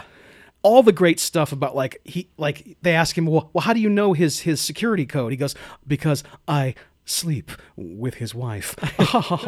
and then it's followed by this maniacal laughter. Yeah. It's really impressive work because there's only been one other person I've seen do this kind of laughter this expertly. And you're not going to believe this because it's Julia Louis-Dreyfus. Oh yeah. When you watch Seinfeld and she starts going, she's going, she really sells good. it. Yeah, she's awesome.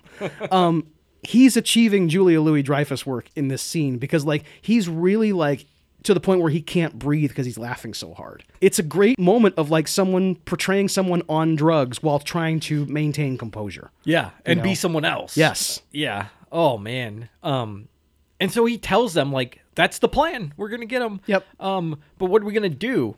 And he says, well, I want to take his face off.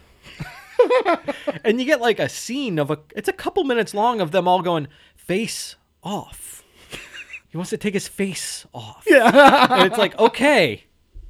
And Nick Cassavetes says, no more drugs for that guy. No more drugs for that man. Yep. And I love his gesture to Kirk Baltz where he goes, you just did it, where he's the face off. And then he does a miming of taking a face off of a head. Yeah. And it's a very theatrical gesture that he does.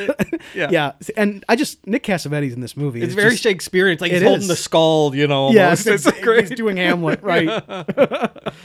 But then Gina Gershon shows up and is like, hey, what are you doing here? And we find out her son is Castor Troy's son. Yes. Also. But no one knew. She was the only one who knew, apparently. Right. And now, because Nicolas Cage is Sean Archer, and he had a son who was the same age and had the same dopey haircut. It's the little moppet. This Jonathan Taylor Thomas bullshit. He sees Castor Troy's son and it's like a spitting image almost, and they're the same age and whatever, and he feels something for this kid. Like, oh man, this kid's in a horrible situation. He reminds me of my son, and he wants to protect this kid now. Right. And it's believable, and it is, yeah. You know, and it's very sincere, and he even like did this thing where before the reveal happened about the son, he says to Gina Gershon, "I've said and done some things that have made your life harder, and for that I'm sorry." Right. He actually apologizes, which is wonderful. Yes. And he's apologizing as Sean Archer, even though she doesn't know it. Right. Yeah, he's apologizing for making her life a living hell as an FBI agent. Exactly. But she's reading it as, okay, Castor Troy, who's made my life shitty, is apologizing. Yep. Okay, good. And she accepts it. Right. Yeah. And like before all this happens, there's another scene with Travolta and his daughter. Yes. Yes. She pulls up in a car with Danny Masterson. Holy and shit. Once again, predicting the future, he tries to sexually assault someone. It's just amazing. You're watching this scene going, oh my fucking God, Danny Masterson, who is thankfully behind bars right now. Yes. Travolta kicks the car window out, like just pummels the guy. Yeah. Like, don't touch her, you know? And then he teaches his daughter, if that happens again, let him take his pants off and stick this knife in his leg and twist it. And he gives her this fucking like butterfly knife, dude. At first he says, "Do you have protection?" She's like, "What, like condoms?" And he's like, "No." And he flips out that blade. Protection. You know, because Papa's got a brand new bag, Dave. He's got to do this. He's protecting his daughter. The scene ends with her excitedly going upstairs with the knife, and he sits back in his recliner with a cigarette hanging out of his lips going, "I am the king." Oh. I was like, wow. Wow. You know... It's just badass Castor Troy stuff, you know? It's so bad. It's good. This movie is the definition of so bad it's good. It really is. Because it goes there. It understands what it is, and it knows how preposterous and everything we've been talking about. Like, it is fully aware that you think it's stupid. Right. And it just goes for it. And it's well made. Like, of course. It's not like an amateur production. This is like a full Hollywood, competently produced film. John Woo came to Hollywood with a huge reputation already. Yep. And making action movies that aren't boring is not easy to do. Right. You know, and his style is so indelible now that every time you see balletic gunplay, or even like just doves in a movie, like people will compare that movie they're watching to his work. Yeah. Because he's a master. He pioneered so much stuff that people stole for decades. Oh, to this day, they're stealing still from going him. on. Right. When I say it's so bad it's good, it's because of how cheesy it is. Yeah. How preposterous it is. That's the bad, quote unquote, that I'm saying. Right. But it is everything else is top notch. Yep. You know, it's so good. It is the finest entertainment available. You know, whether it's 1997 or 2024. I mean, I'll take it any day. Yep, definitely. So while they're at, you know, the compound, you know, of Nick Cassavetes. Yes, in his Shredder castle. They're in the Technodrome. And the feds show up. Archer shows up, Travolta, and like, hey, we're going to take him out. And so they all show up and there's a huge gunfight, which is really good. I know. You get lots of awesome gunplay, but there's also a lot of just kind of like bullshit people talking to each other during the fights. I don't like that. You know? Yeah. There's one-liners. Yeah, it's happening. Right. And like at one point, there is one moment that's not a one-liner that I really like because it's Nick Cassavetes. He just like goes, he looks at Gina Gershon and goes, "Hey, give me the boy." Yeah. And I'm like, give you the boy. And they, I don't think so. Lift him up to like a third balcony. Ridiculous. Like while everyone's shooting. I can't believe she gave him the boy. I mean, it's just like, come on. Well, that's her brother, right? So he's the uncle of the son, right? Yes. Yeah. So she trusts him. I get But it's like, really?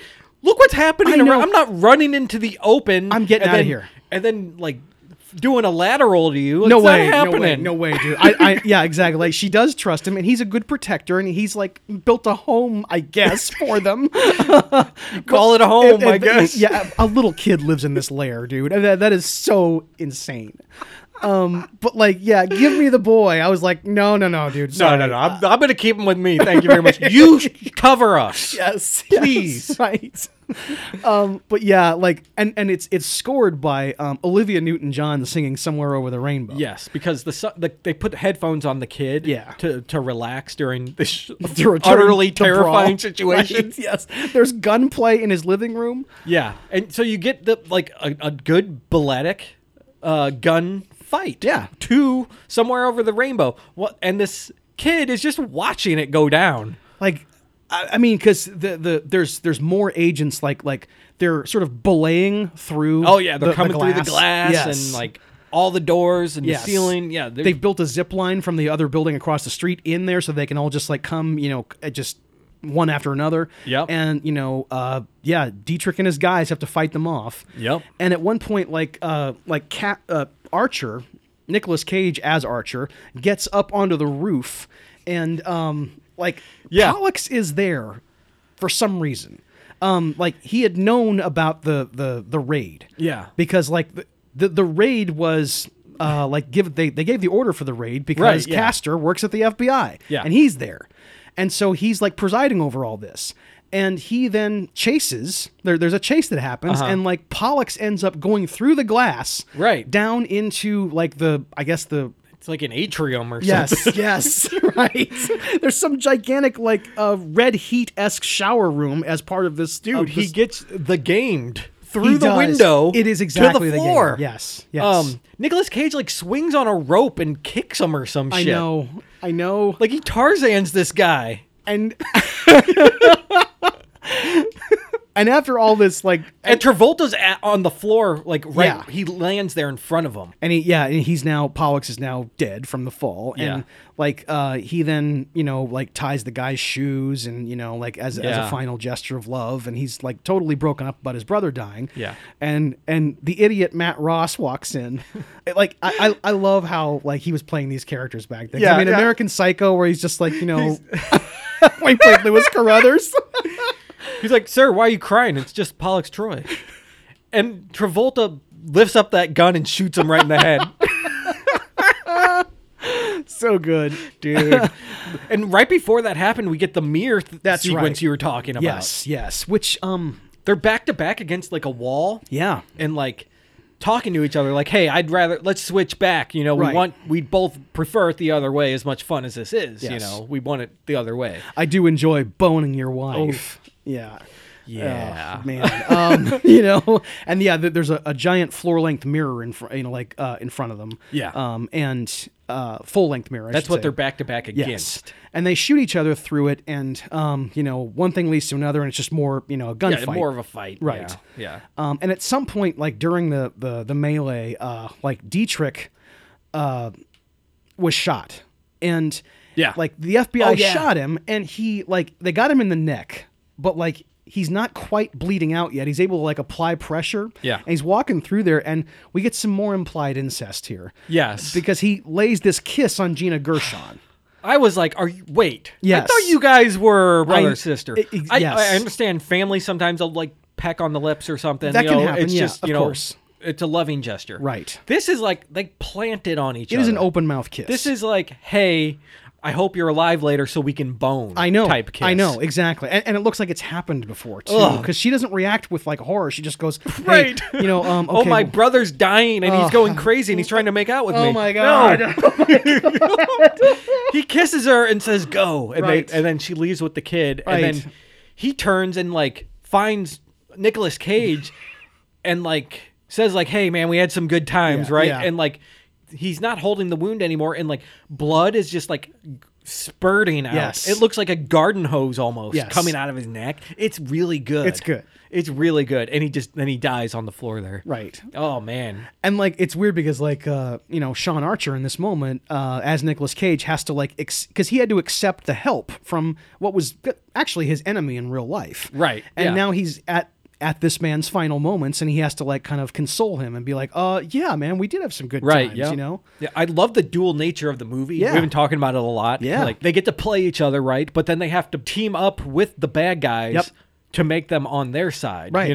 They're teaming up with the other side of things to get back to normalization. Yeah, which humanizes everyone. you Yeah, know? so you see everyone's side. Yep. And everyone is doing noble things in their own ways. Right. Except maybe the true Castor Troy, who really isn't. Well, yeah, I guess he stays evil to the end. Yeah. You're right. Yeah. And even when he's like being, I guess, friendly and cordial, that's all he's being. He's not being loving. Right. And it's part of a greater plan. Yes. To get more power. Yep. Yeah.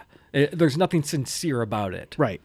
Nothing noble at all. There's nothing at all. I guess the only thing that makes him at any way sympathetic is his love for his brother. But I don't feel too bad for him. no, not yeah, gonna tell exactly. you. That's true. Yeah, Pollux Troy was not a very sympathetic character. So after this raid, we find out that John Travolta has gotten Times Man of the Year.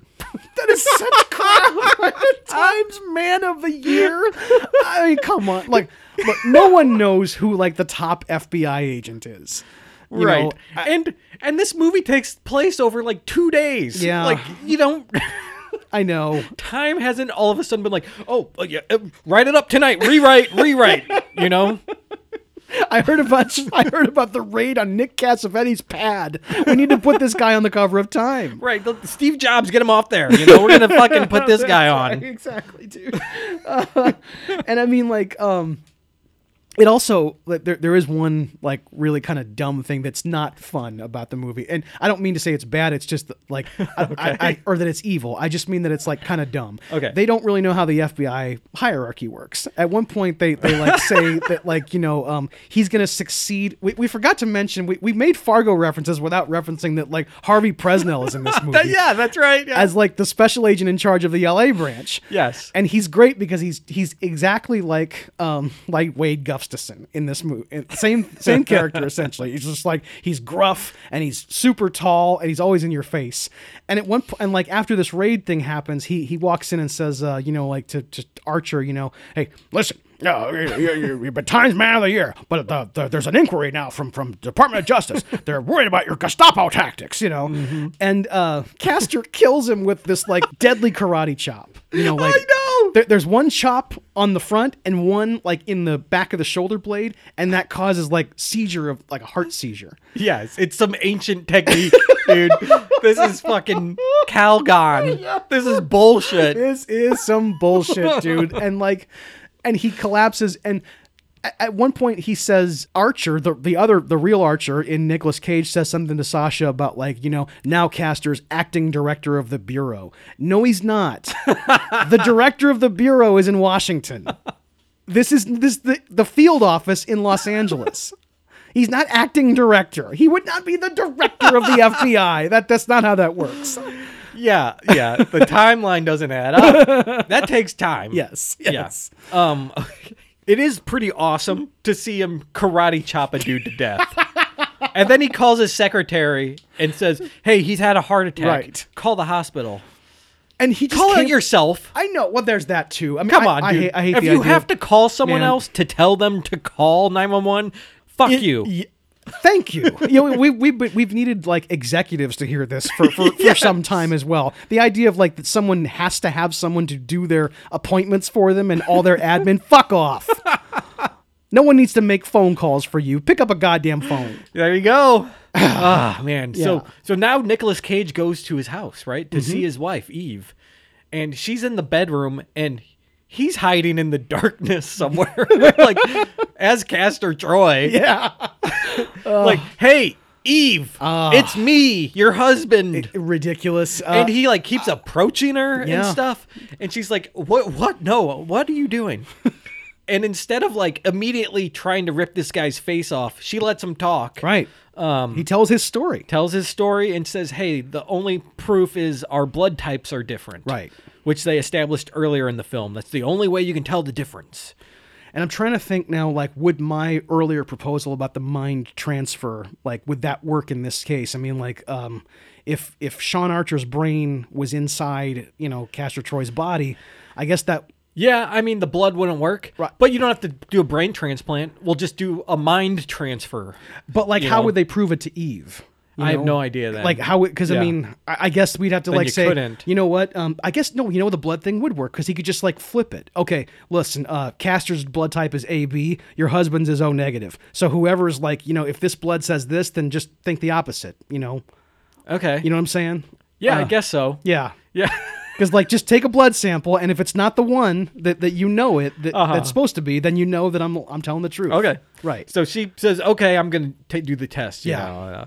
She has Nicolas Cage's blood, and then she has, like, a pen with, like, a little needle at the end, and she pricks her husband's She steals some of his arm blood, yeah. while he's sleeping next to her. Uh-huh. And then she goes to the hospital, and it's true. Right. You know, she's been sleeping with the enemy.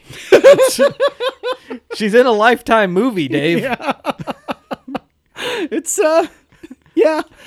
And this is like the other side of a Lifetime movie you don't see. Like that's true. usually you just see Eve's point of view. that's true. Yes. Yeah. Yes. And you also don't see all the graphic nature of the issues. You know? Yes, right. Yeah, this is like This is the other perspective. right. And like, even though he's proven the blood type thing, this is the moment where he's hiding in the shadows that actually is the most ridiculous to Okay, me. yeah. Because, like, he was hiding in her house previously. And now he's at the but fucking now lab. he's in the lab, and he's just standing there behind like a chest of drawers or something, waiting for her to complete the blood test. How did he know which lab she's going to? How did he get in this area of the hospital? He's been bleeding from a wound. He would be bleeding all over the place. He would have left a trail of blood. Yeah, and he's just in there. He fucking pulled a David Bowie, hungered his way into this hospital room. That's exactly what he did. Dude. And then he makes this great speech, and it's Nicolas Cage. He's a great actor, and Joan Allen is a great actor, and they have this great scene where he talks about like how he took her out for surf and turf, even though he didn't know she was a vegetarian, and then so he's like revealing something private about their relationship first to date. prove Yep. that he actually is Sean Archer. Yep. But she's still not convinced entirely until he does that weird like. Oh my God! He touches her face. Yes. Yeah. It's kind of gross. It's really gross. I hate it. I don't like it at all. It happens like 6 times in this movie, and every time it does, I get the all over shivers. I feel like E.T. is touching me or something. I know. It's I know. weird. It's otherworldly, That and I don't little like it. bony, lit up finger is touching my flesh. Yes, I know. I don't like it. I feel like it's invading my privacy, kind of. Like, totally if is. someone did that to me, I'd be like, "What the fuck are you doing?" I know. What the fuck? Because I mean, like, it's more intimate than if someone put their arm around you. Like Yes. that's a human gesture. Yeah. Right. Right. Whatever this is, like, come on. It's like a ritualistic thing. It is, Like yeah. if you were gonna sacrifice me on a volcano, you could do it. But not in the hospital. I know. No, Come on. Not to prove your identity either. Yes. and I mean, especially when you just snuck up on me. oh my god, and you've oh been my God. hiding here for some reason. Yes.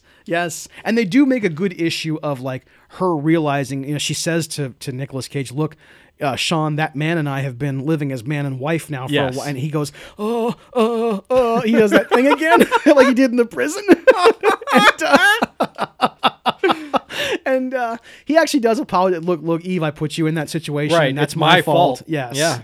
And you're goddamn right it is. Yeah. Yes, you are. You and your fucking bullshit. You made me fuck this guy. Exactly. How do you come Actually back from was that? more romantic than you ever been. I think I'm gonna defect. I'm going back. I mean, he looks like the man I love. He has good moves in bed, and Yeah. he's actually attentive. I'm gonna have a face-off with Gina Gershon now. Consider this a divorce. The face-off between Joan Allen and Gina Gershon would be even more of a stretch, even because you got little Gina Gershon, and Joan Allen is about 6 feet tall. Yeah, Looks like, right. and she's I'd like to see it. I'd like to It'd see. be interesting. I'd like to see that hairdo on the other one. Imagine just putting Joan Allen's face on Gina Gershon's where she's got that hair. Something about it doesn't seem right. Something is off here. Yes. It's not just faces. No, something exactly. is off. And that's why I don't like this procedure on anybody. We shouldn't be doing it, America. We need to ban this. When the primaries come up, Yeah, I know what exactly. I'm voting for. I absolutely. Anti-face-off Yes, establishment. that's right. Oh my God, everybody, Yeah. get out there and vote. Yep. So now Travolta's suspecting something. So he shows up at the hospital. And you get a real, intimidating march with him and his goons Oh, yeah. into the hospital lab. And they're all these people are yelling, like, hey, you can't go in here. And I guess she senses it because she has Nicolas Cage hide or something. Yeah. And he shows up. Travolta shows up, pushes the curtain aside real fast, surprising her. And she's like, what are you doing here? And he's like, He goes in and there's a guy on the bed with like half his face kind of covered with gauze. Yes. And he pulls the gauze off this guy's face. And it's like, this dude, it's a random guy who's been busted up. Yeah, exactly. His face off got botched. Like, Yes. his procedure didn't go as planned. Right. And he's like, oh, I'm sorry. I just get so jealous. I had to come in and see what you're doing. You weren't there when I woke up in the middle of the night. She's like, well, I'm a fucking doctor and I'm on call. And that's what I do. You know, Castor. Thanks, husband. I know. You've been on top of everything since you got there. And that you say something like, you know, I just get so jealous. And what's a guy to think when his wife isn't there when he wakes up? Dude, like she said, she's a physician who is on call. These things happen. And you didn't know this and you brought your goons in. I know he probably thinks that she's harboring Sean Archer. Yeah. But Yeah. how does he think that? She hasn't given him any indication that she's done this. Ridiculous. Yeah, there's no through line for this. Unless he remembers the pinprick from her taking his blood. It didn't wake him up entirely, but it did disturb him like Exactly. a smidge. Yeah. It's not like he felt it and we get a close-up of his eyes opening and kind of looking sideways or Right. something. Like He just shifts in his sleep a indicating little that bit. he suspects something. Yes. Like he just kind of like moves in his bed. Right. You know, like you're shifting your body to a new position to sleep better. Right. Yeah, so I don't know how this happened. Right. Right. The movie needs to explain it, Dave. I need explanation. Me too. I need hard facts. Yes. I need the truth. Right. I Give me need this data. realism. Right. But they're gonna have this funeral for Harvey Presno. Right. It's a post karate chop funeral. Yes. Right. And they do it at this chapel at the beach that is like, it's a John Woo chapel. Chapel at the Beach sounds like an album or something. I know. Yeah. And that's how it's presented pretty much, because like it's like there's doves there. Part of it There's is no doors. There's no exactly. Part of it's kind of outdoors. It's almost like the same layout as like Mitch's house in The Parent Trap, where you go into Yeah. that veranda area Yeah, and it's right. like you're always outside because there's always like, and there's like sea air and there's waves in the background. It looks like a Mexican restaurant that was converted to a church. It does, yeah. Yeah. Like a place that you'd really like to have a nice margarita. Oh, in, dude, you know? get some enchiladas. or Dude, hell something? yeah, that'd be a great time. Dude, And just get rid of the birds. I don't want them pooping on my food. that's the other part. That's the part I'd get rid of too. Exactly. Yeah, it's time for the showdown. Yes. And they have the funeral, and It's during time for the face off. the Dave. face. There. So, how did I miss that? You're right. And like. Sean Archer shows up in a black suit with Sasha, Gina Gershon's character, and she's going to help him. You know, at first he tells her, "No, it's not your fight." And she goes, "No, it is." You know, because he killed my brother, and so he goes in there and he passes Castor a note, essentially saying, "Hey, I'm outside. Yeah. And let's do this." It's actually a picture of the kid. It's the dead Right. son. Right. And the funeral ends, and. Yep, now it's empty. Exactly. Yeah. Now Archer is at the altar, like praying for good fortune during the fight, and Castor walks in, and they start shooting at each other. Yep. And then Joan Allen is brought in by the goons. Yep. Castor had captured her at some point. Yep. So now they've all got the guns drawn. She's held hostage, and they have the upper hand now. Yeah. But then Gina Gershon comes out with her guns and starts pointing them, and now the tables are turned a little bit. Yep. And then more dudes show up with guns. Yes, And, the like, goon.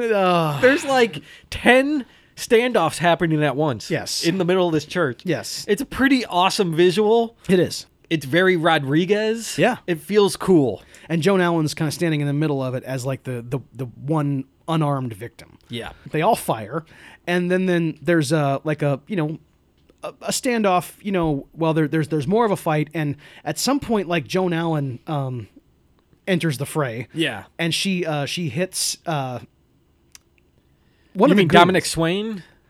Oh, The daughter shows up? well, I think Joan Allen hits somebody with something. At She some probably point. does. Yeah. Ultimately, it's a pretty quick gunfight. It is. It's over pretty And fast. everyone dies except like all the principal actors, Yes, really. right. Right. And Gina Gershon gets her like goodbye scene because she's like she Yeah. had jumped in front of Oh yeah, she Archer. protected him. Yes, and she took the bullet. And she thought it was Castor Yes, Troy. She was yes. protecting him. and she tells, who she thinks is Castor Troy, please, like make sure that our boy doesn't grow up to be like us. And Joan Allen has to watch her husband Yes. in this other man's body, like have like a loving goodbye with this woman. Yes. And deal with that for the rest of her life, I guess. There's a moment before the gunfight where like Gina Gershon looks at Nicolas Cage and goes, "Are you okay, baby?" Yeah. And he goes, "Yeah, thanks." And like Joan Allen, like camera goes on her and she's like, "What?" Yeah, right? like it's great. Yeah, it's like, hey, everybody's been boning everyone Exactly. in this film, I guess. It's Look, fine. hey, you're gonna have to sort this There's out no later, limits. right? Yes. So yeah, like everyone's dead, except now Castor Travolta has his daughter in like a chokehold at gunpoint, holding hostage. I'm gonna get out of here now. And like before that happened, like Archer and Castor had this fight that dislodged the voice box Right. from Archer, and now they both have John Travolta's voice. Yeah. Oh, geez. Yeah, It's weird. It added some like another layer of confusion to the whole thing. And like at one point, like she has a gun and like Dominic Swain is pointing guns at both men, and they're both yelling at her to shoot the other one. Yeah. And Nicolas Cage is saying, "Hear my voice, I'm your father." And it's like, and he's got John Travolta's voice, Yeah, and right. she's like, "Oh God, what do I do?" What the fuck? Should have taken those shrooms. Yeah. But then John Travolta grabs her. This is Yeah. where he gets her, you Yeah. know. And he like reveals like, "Hey, I'm the bad guy. Fuck all you guys." And then he licks his daughter's face. Yes, he like does. top to bottom, Yeah. basically. Or bottom to top. And Now we're gonna see what's in Papa's bag, Peaches. ooh. I vomit in my mouth. Of course, because it's like it's now. Man, so much incest the last 2 weeks. So now she remembers what Papa taught her. Grab out that knife and stab it and twist it. Great So she does it to him. Great move. And, that blade in the butterfly knife also was like it was kind of that weird wavy blade. yeah, ooh. Where it like if you did stick that in someone's leg and turn it, I mean, God only knows the damage that's God. doing in there. Right, you this know? is not like a chef's knife. No, This is no. a fuck you up kind of knife. It was built for Yeah. a weapon, like to stab someone and kill them. Yes. Yeah. So that happens, she gets loose, and then our final chase down happens here. Man, all the action sequences in this will movie not end, Dave. I know, it's just they're all about the right length for me, They are. except this one. Okay. Okay, and I don't mean what we just talked about. That was fine. The boat?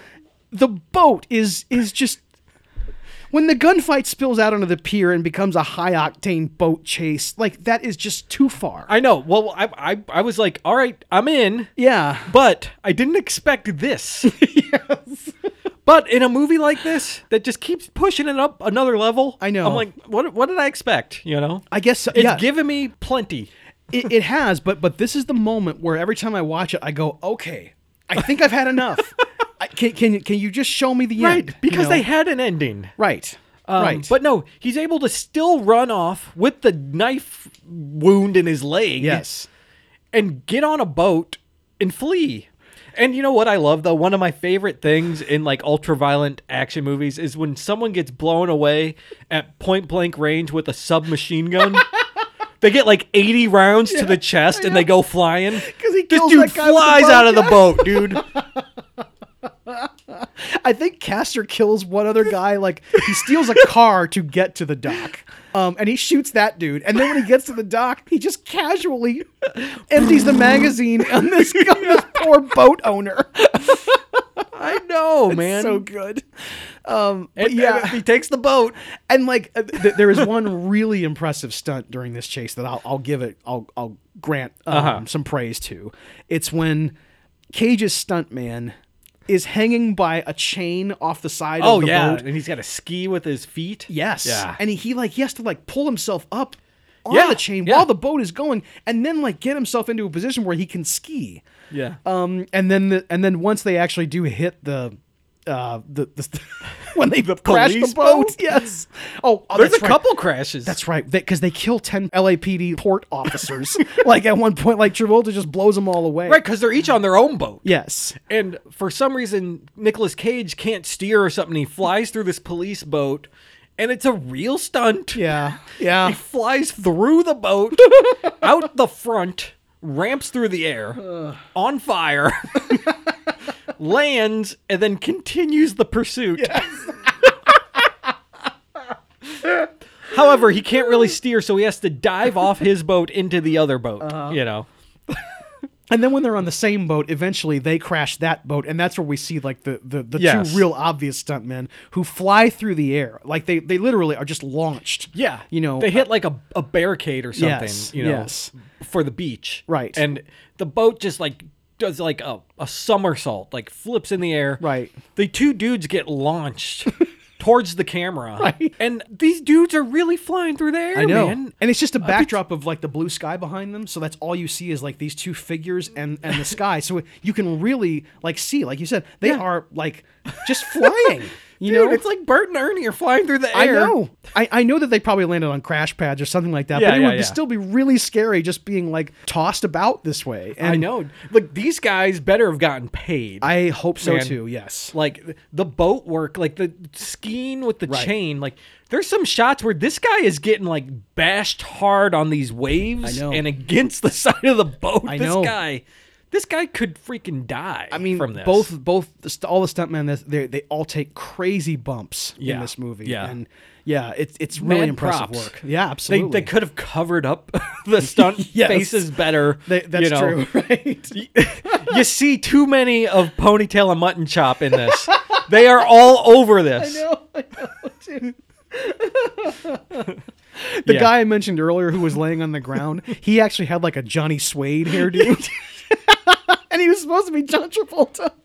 Yeah, It was great. But yeah, they crash, and now they're on the beach. Uh-huh. And we got to have a final little showdown on the beach now. And it's not much. It's No. very concise, which is It's good. quick. Yeah.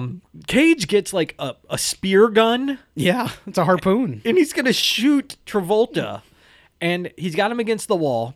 And he fires, but Travolta like grabs the like banding or something on it, so it can't fire. Which What- that what- would just cut your fingers apart, wouldn't it? I mean,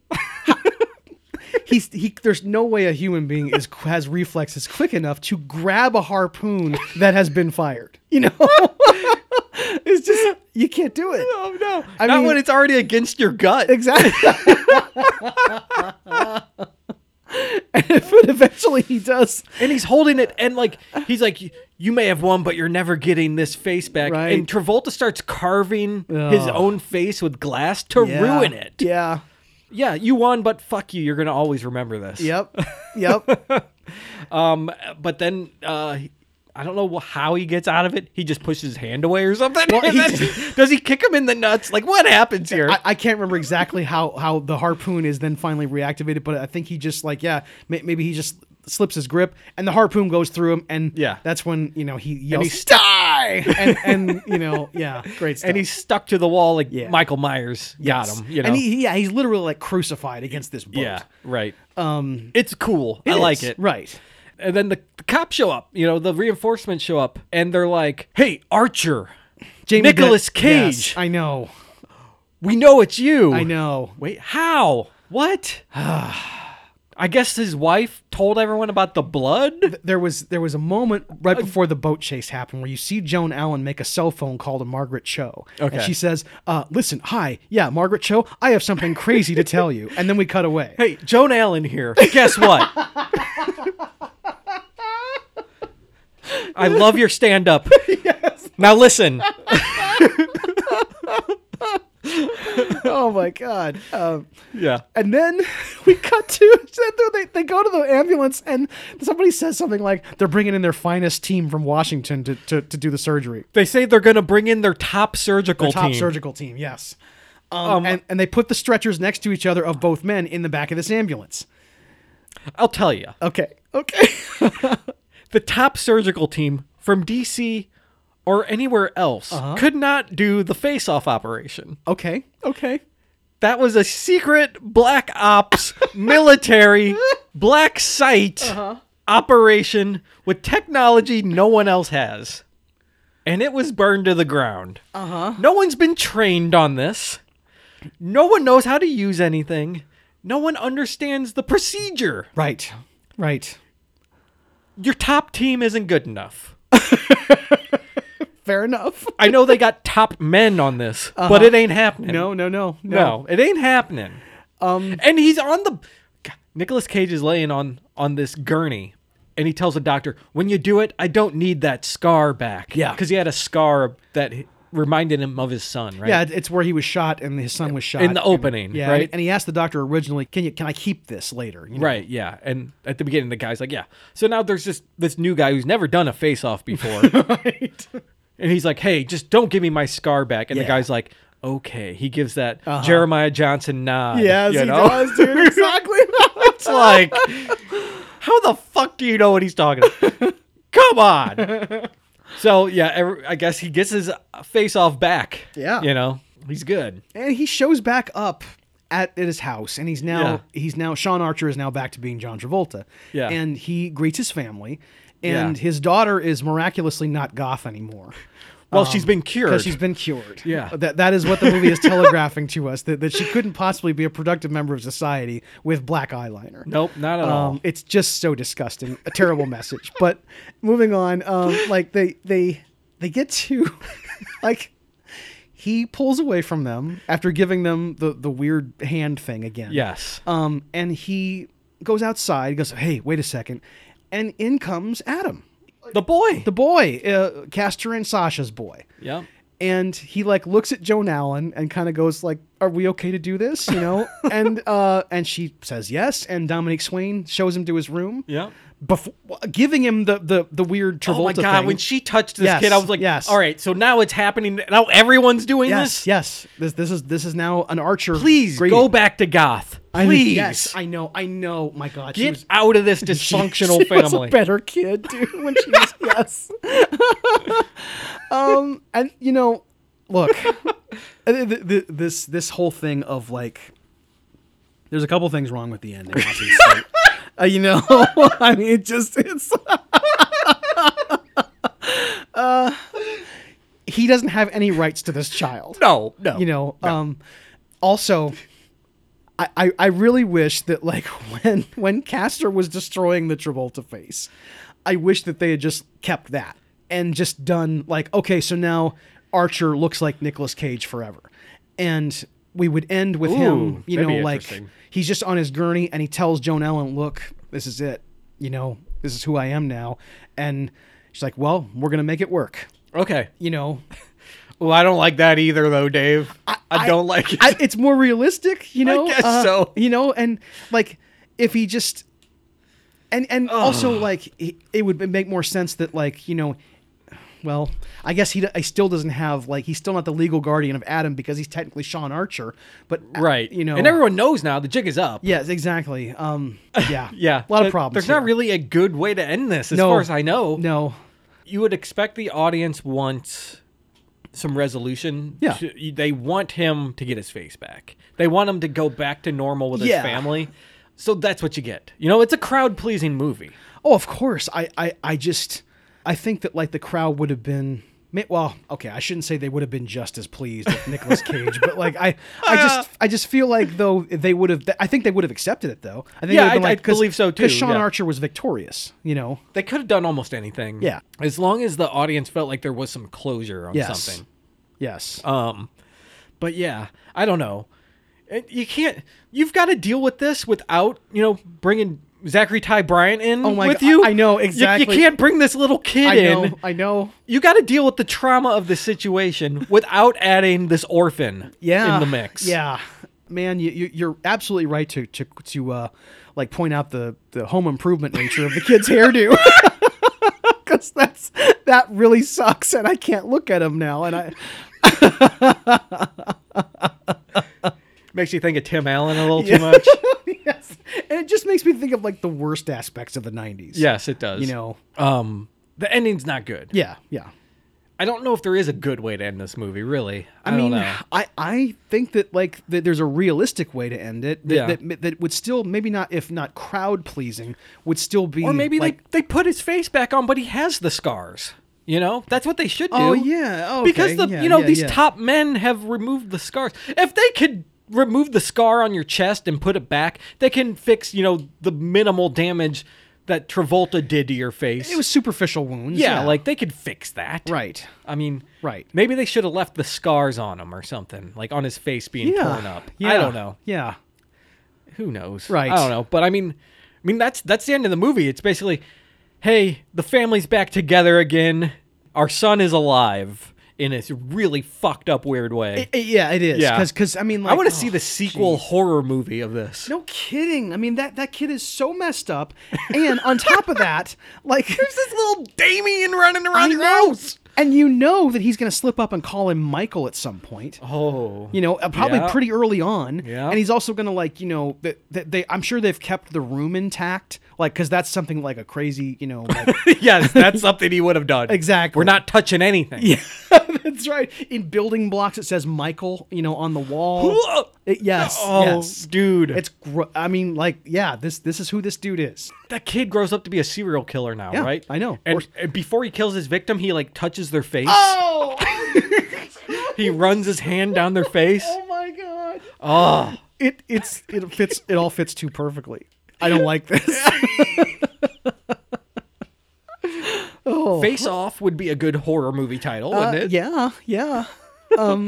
Okay. Well, we've harped on this a lot. Right. Anything else? The only other thing is to another great reunion of prominent actors from The Wire. You've got Robert Wisdom as Tito and Chris Bauer as Dubov. You know, Yeah. they Yeah. play excellent roles on The Wire. Check out The Wire, everybody. That's a good show. Mm-hmm. Yep. All right. So would you recommend this? Yes, absolutely. Yes. Face Off is a great movie. It's like I said earlier. It's brilliant and dumb.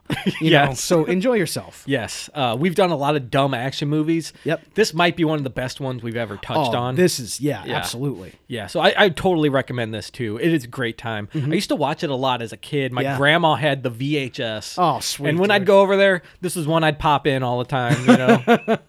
So this is a great movie. Yeah. So everybody watch it. And that wraps things up. So if you like what you heard, subscribe to the show anywhere you get your podcasts. Rate it, review it, and most of all, share it. It gets more dudes listening to the dudes. And you can go to dudesonmovies.com and find anything you need right there. Yes, and we're on Facebook, Blue Sky, and Instagram. Look for Dudes on Movies, and our email address is dudesonmovies@gmail.com. Right. And Dave, we have a question of the week. What is the question of the week? What are your favorite examples of actors mimicking other actors? There you go. And stay tuned next week when we do 1998's Sphere, directed by Barry Levinson and starring Dustin Hoffman, Sharon Stone, and Samuel L. Jackson. So until next week, I'm your dude Scott, I'm your dude Dave. and we'll see you next time.